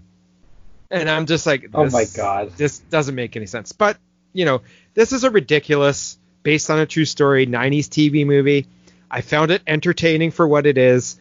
I found out after I watched it that this was remade in 2019. Really? And Kelly Martin plays the detective in the remake. So really? That's fucking bizarre. And also James Avery, who played the dad on The Fresh Prince of Bel-Air, shows up in this one for about 2 minutes as a detective to question her and threaten her with a lie detector test. But if you're into like TV movies and 90s TV movies that are ridiculous but watchable, Death of a Cheerleader is pretty ridiculous and watchable. And I what year was? Oh, there it is. 94. Yeah. I kind of enjoyed my time with this one, to be honest. I didn't think it was going to be. I didn't think it was going to be like. I was expecting it to be terrible, but it was actually fairly watchable. And Tori Spelling's only in it for the first like half an hour, so once she kind of gets out of it, the major suckage kind of leaves a little bit more than it was. So yeah, recommended for fans of 90s teen movies, like TV movies, for sure. Okay, so the next one I checked out is I went to the realms of Arrow. I really played the feel of this episode. Wow. So I decided to check out their recent release of Cruising from 1980, directed by William Friedkin. This too. Yeah, so this is a movie, man. Holy shit. So have you seen this before? No. Okay, so I've seen it once, and it's just one of those. It's such an anomaly of a movie. Like, I never think of it when I think of Friedkin. I never think of it when I think of Pacino. It just feels like it's kind of buried, but it's so fucking rad. And I don't know why. I mean, I think because of the subject matter, like it. I mean, but it. I just don't know why this doesn't have more of a following. I mean, it's definitely controversial. But yeah, so the movie opens. It's kind of like a slasher movie set in the like gay leather underground of New York City in at the time period. And I think the controversy is that it depicts gay people as like perverts is what the problem was. And I don't feel that way at all. I mean, I think this is depicting a specific subculture, and that existed. It's reality. Like this existed in New York City at the time, and probably in other cities. So I don't think it was portraying all gay people to be sexual perverts. It was just showing a specific area of them. So I just wanted to get that out of the way. So it opens in New York City with some cops on like harbor patrol finding a really disgusting severed arm in the water. So then they go back to investigate it, and they tack it up as kind of like I can't remember what the acronym was, but it's like a body without a an unsolved case, for lack of a better term. Cold case. Okay. Yeah. So then we're introduced to pretty soon we're introduced to like this the kind of underworld of this like leather perversion. Do you mean like a John Doe? Sorry. What's that? Do you mean like John Doe? Is that what you're talking about? Where they don't have a name for the body? No, they have an acronym. It's very specific to this movie of like body parts where they don't know who the person was. It's just kind of like this random body part, and they call it something. I just couldn't remember what it's called. Okay, sorry. Anyway, so we're introduced to this world after this. We're introduced to, very quickly we're introduced to Joe Spinell, who's a pervert crooked cop who like partakes in these nightclubs, and it's perfect for Joe Spinell. And this is before Maniac. We're also introduced. We get to see one of the killings right away, and it's basically a guy going into a nightclub and luring someone back to an apartment, and then they have sex and he kills them. And it's basically, like I said, it's a slasher movie. It's this guy going around New York City luring young men back to where he is, or going out and killing them in the park, and going on a killing spree. And then Al Pacino plays a guy named Steve Burns, who's an undercover cop who is put into this world and has to try and become part of this world to figure out the murders. So yeah, it's pretty fucked up, man. Like, I mean, you got to remember, like, Al Pacino, this was kind of at a peak career for this guy, and he decides to go and become an undercover cop in the gay leather underworld. It's pretty wacky that this even happened. Like, I was pretty much in shock through the whole movie that this even got made. Like, how the hell did freaking convince Pacino to do this? Because there's like a sequence in this movie where he's like in the club in full leather, like dancing with another dude, like biting on a fucking handkerchief and shit. Like, it's pretty crazy that like an A-list actor would do something like this. So I got to give Pacino props as well for having the balls to do this.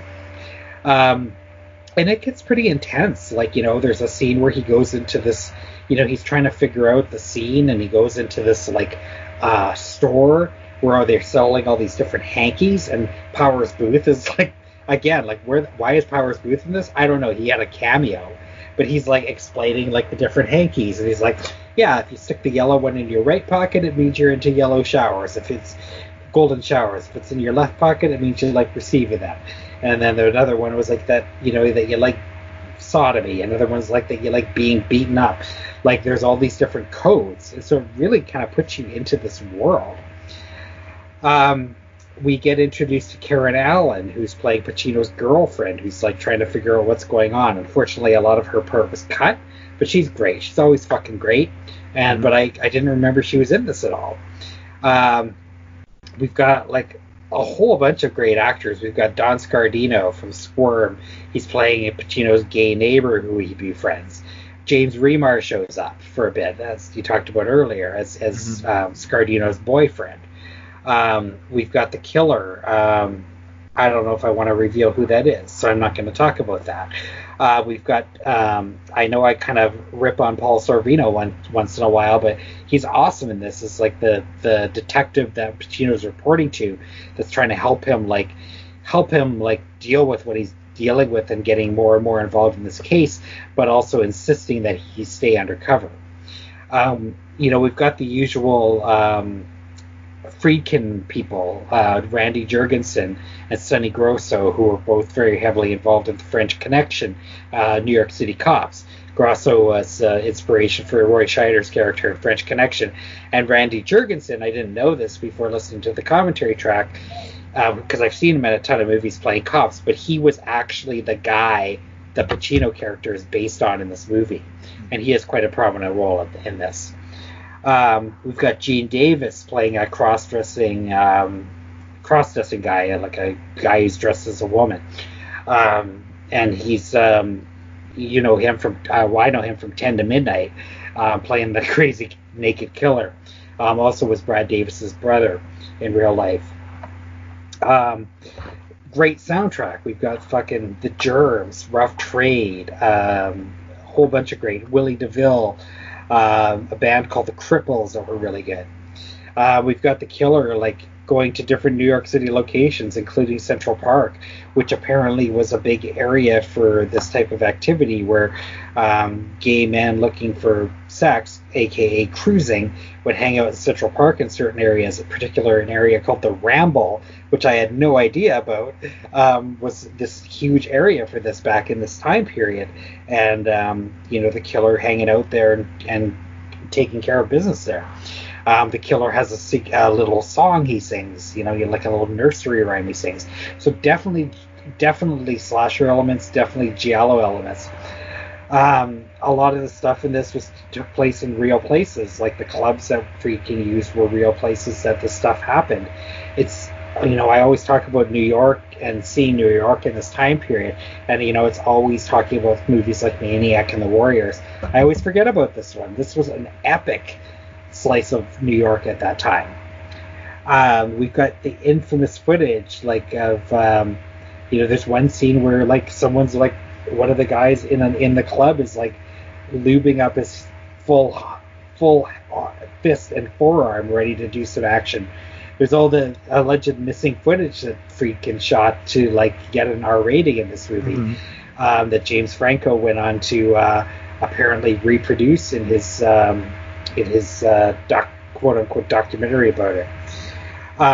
Another crazy fact about this movie is the guy who apparently, because this is all based on a real case, the guy that apparently did the murders was a guy named Paul Bateson, who was who played a part in The Exorcist before Friedkin even got involved with this movie. So he started working on this movie and realized that this guy who played a radiologist in The Exorcist with a speaking role was the guy that murdered all the people that this movie is based on. Wow. It's insane. And that guy actually was a consultant on this movie along with Randy Jurgensen. So this movie is just fucking rad. And again, I think a lot of people might be uncomfortable with the subject matter. If you're homophobic, for example, you're probably going to have a hard time with this movie. But I think it's great. I think it's gritty. It's fucking dirty. It's Pacino at his prime doing something that he was probably super uncomfortable with. It's got this like stellar cast.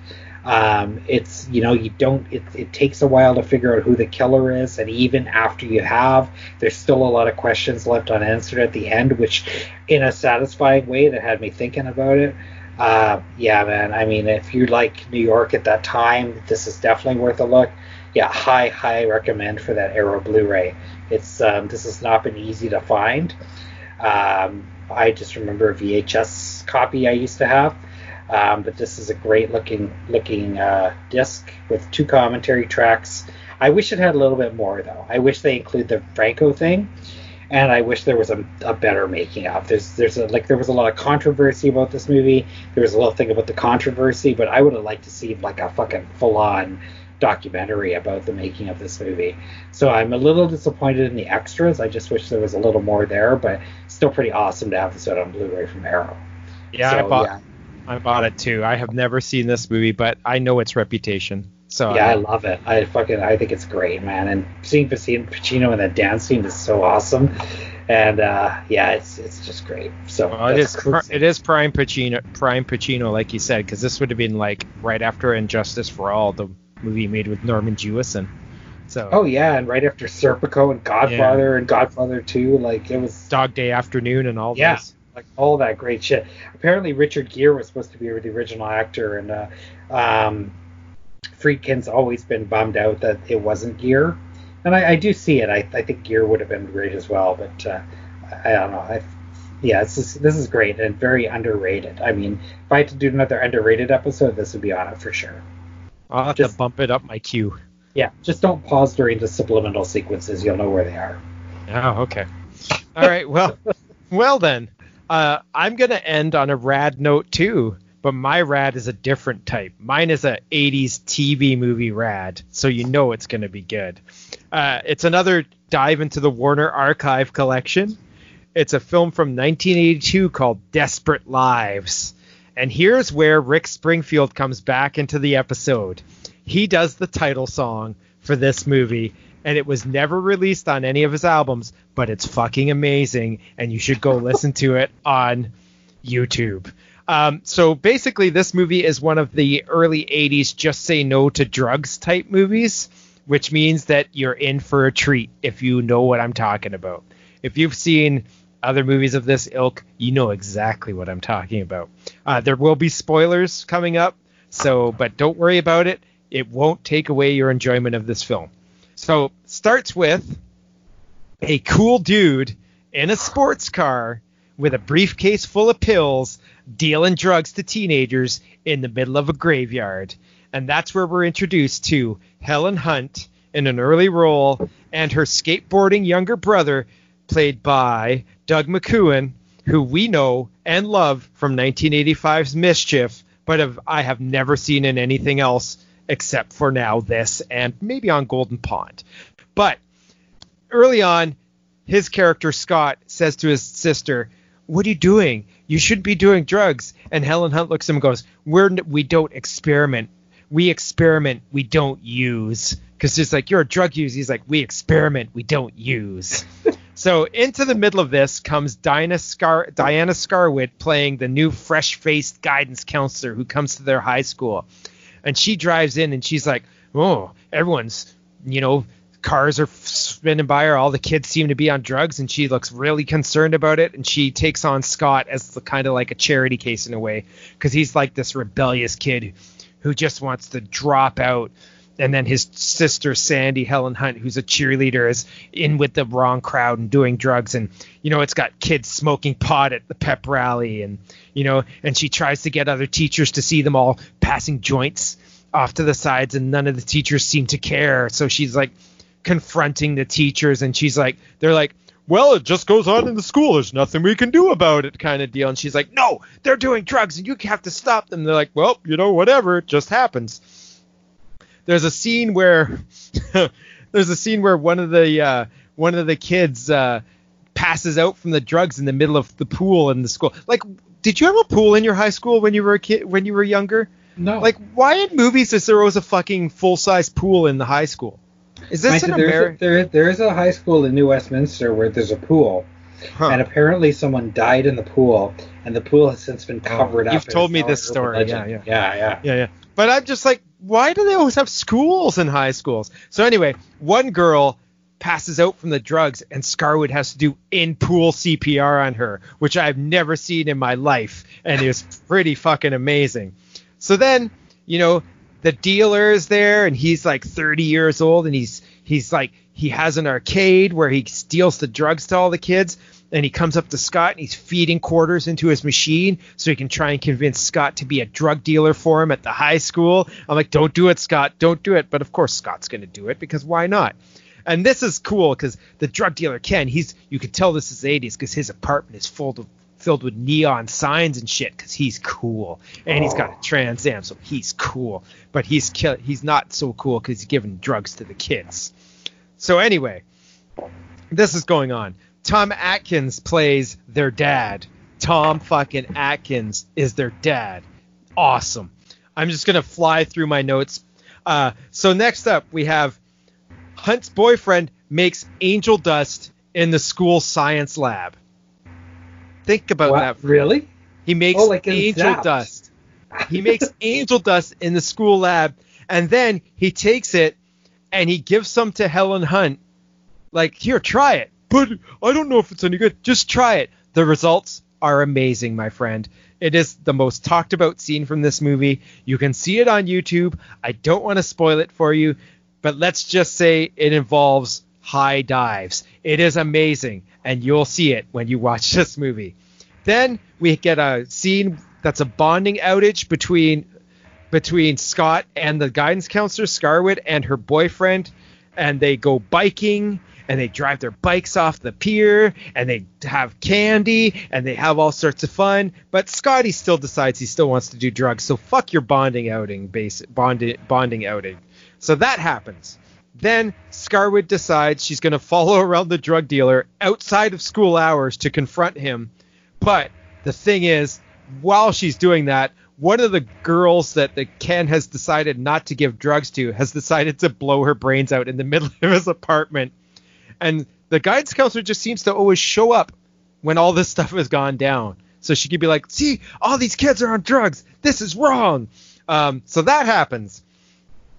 Then there's all the just say no paranoia going on in this movie. There's a scene where they're smoking angel dust while they're driving a car through a windy mountain trail that ends with the girl grabbing the steering wheel while they're driving off a cliff going, wee! Oh my God, Not I have kidding. to see this. This happens. You've got Diane Ladd on hand as their mom, who all she does is act traumatized and stares off into the distance. We've got a memory recall freakout that Scotty has when he realizes what happened to him after the angel dust driving incident. And we've got an ending scene with the guidance counselor rifling through everybody's lockers, making a whole cart full of their drugs, wheeling it out in the middle of a fucking pep rally and setting it on fire while giving an inspirational speech. Wow. This, during a Christmas assembly. This is fucking awesome, dude. This is the pinnacle of 80s Just Say No TV movies. This movie has so much wrong-headed and hilarious shit going on in it, while you feel like the makers of it were actually trying to be genuine, that it's totally worth buying. It's $10 from Warner Archive. It'll be the best $10 you've spent on a TV movie, guaranteed. If you took our advice on She's Too Young, take our fucking advice on Desperate Lives. This is better than She's Too Young. This is amazing. Buy it. Are you now. sure? Are you sure about it being better? It's better. Not only is it a better movie, it's just as funny for all the wrong reasons.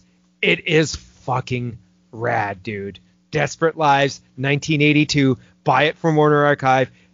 You won't regret it. You won't regret it. And you can get that from Wow HD, who do pretty good sales on Warner Archive stuff. Yeah, they get all the sales from me. So Desperate Lives. If you love 80s TV movies with teenagers doing drugs and getting into trouble, you'll love this one. Nice. Josh's VHS Adventures! We really should get some fucking advertising. The amount of shoutouts we do. We're not paid for any of this stuff. Yeah. Ever. I can't even find it. Okay. All right. Okay, I gotta do this real quick. This is a surprise. I've had this VHS for a while. Didn't really know about what was going on with it. So, anyway, it's a take on the Dorian Gray story called The Secret of Dorian Gray from 1970, directed by Massimo Dallamano, the director of What Have You Done to Solange? Huh. I was shocked. So I'm like, oh my God, I've had this hidden gem all this time. Starring my favorite sleazy, arrogant dude from the 70s, Helmut Berger. Huh. Oh, yeah. Wow. Like, I can't think of a better Dorian Gray than Helmut Berger in the 70s. And that's what we get here. It also opens with a bloody hand POV after a murder, which may be the first time I've seen this. I think it might have been in Twitch of the Death Nerve as well, maybe, but it opened like full on Halloween, like with someone with bloody hands walking towards a mirror, washing their hands in a sink, all killer POV. Huh. And I don't. This might be the first time, unless you can think of another one. But I was like, holy shit, where did that come from? Okay, so I don't know if many of you know the story of Dorian Gray. It's based on an Oscar Wilde story.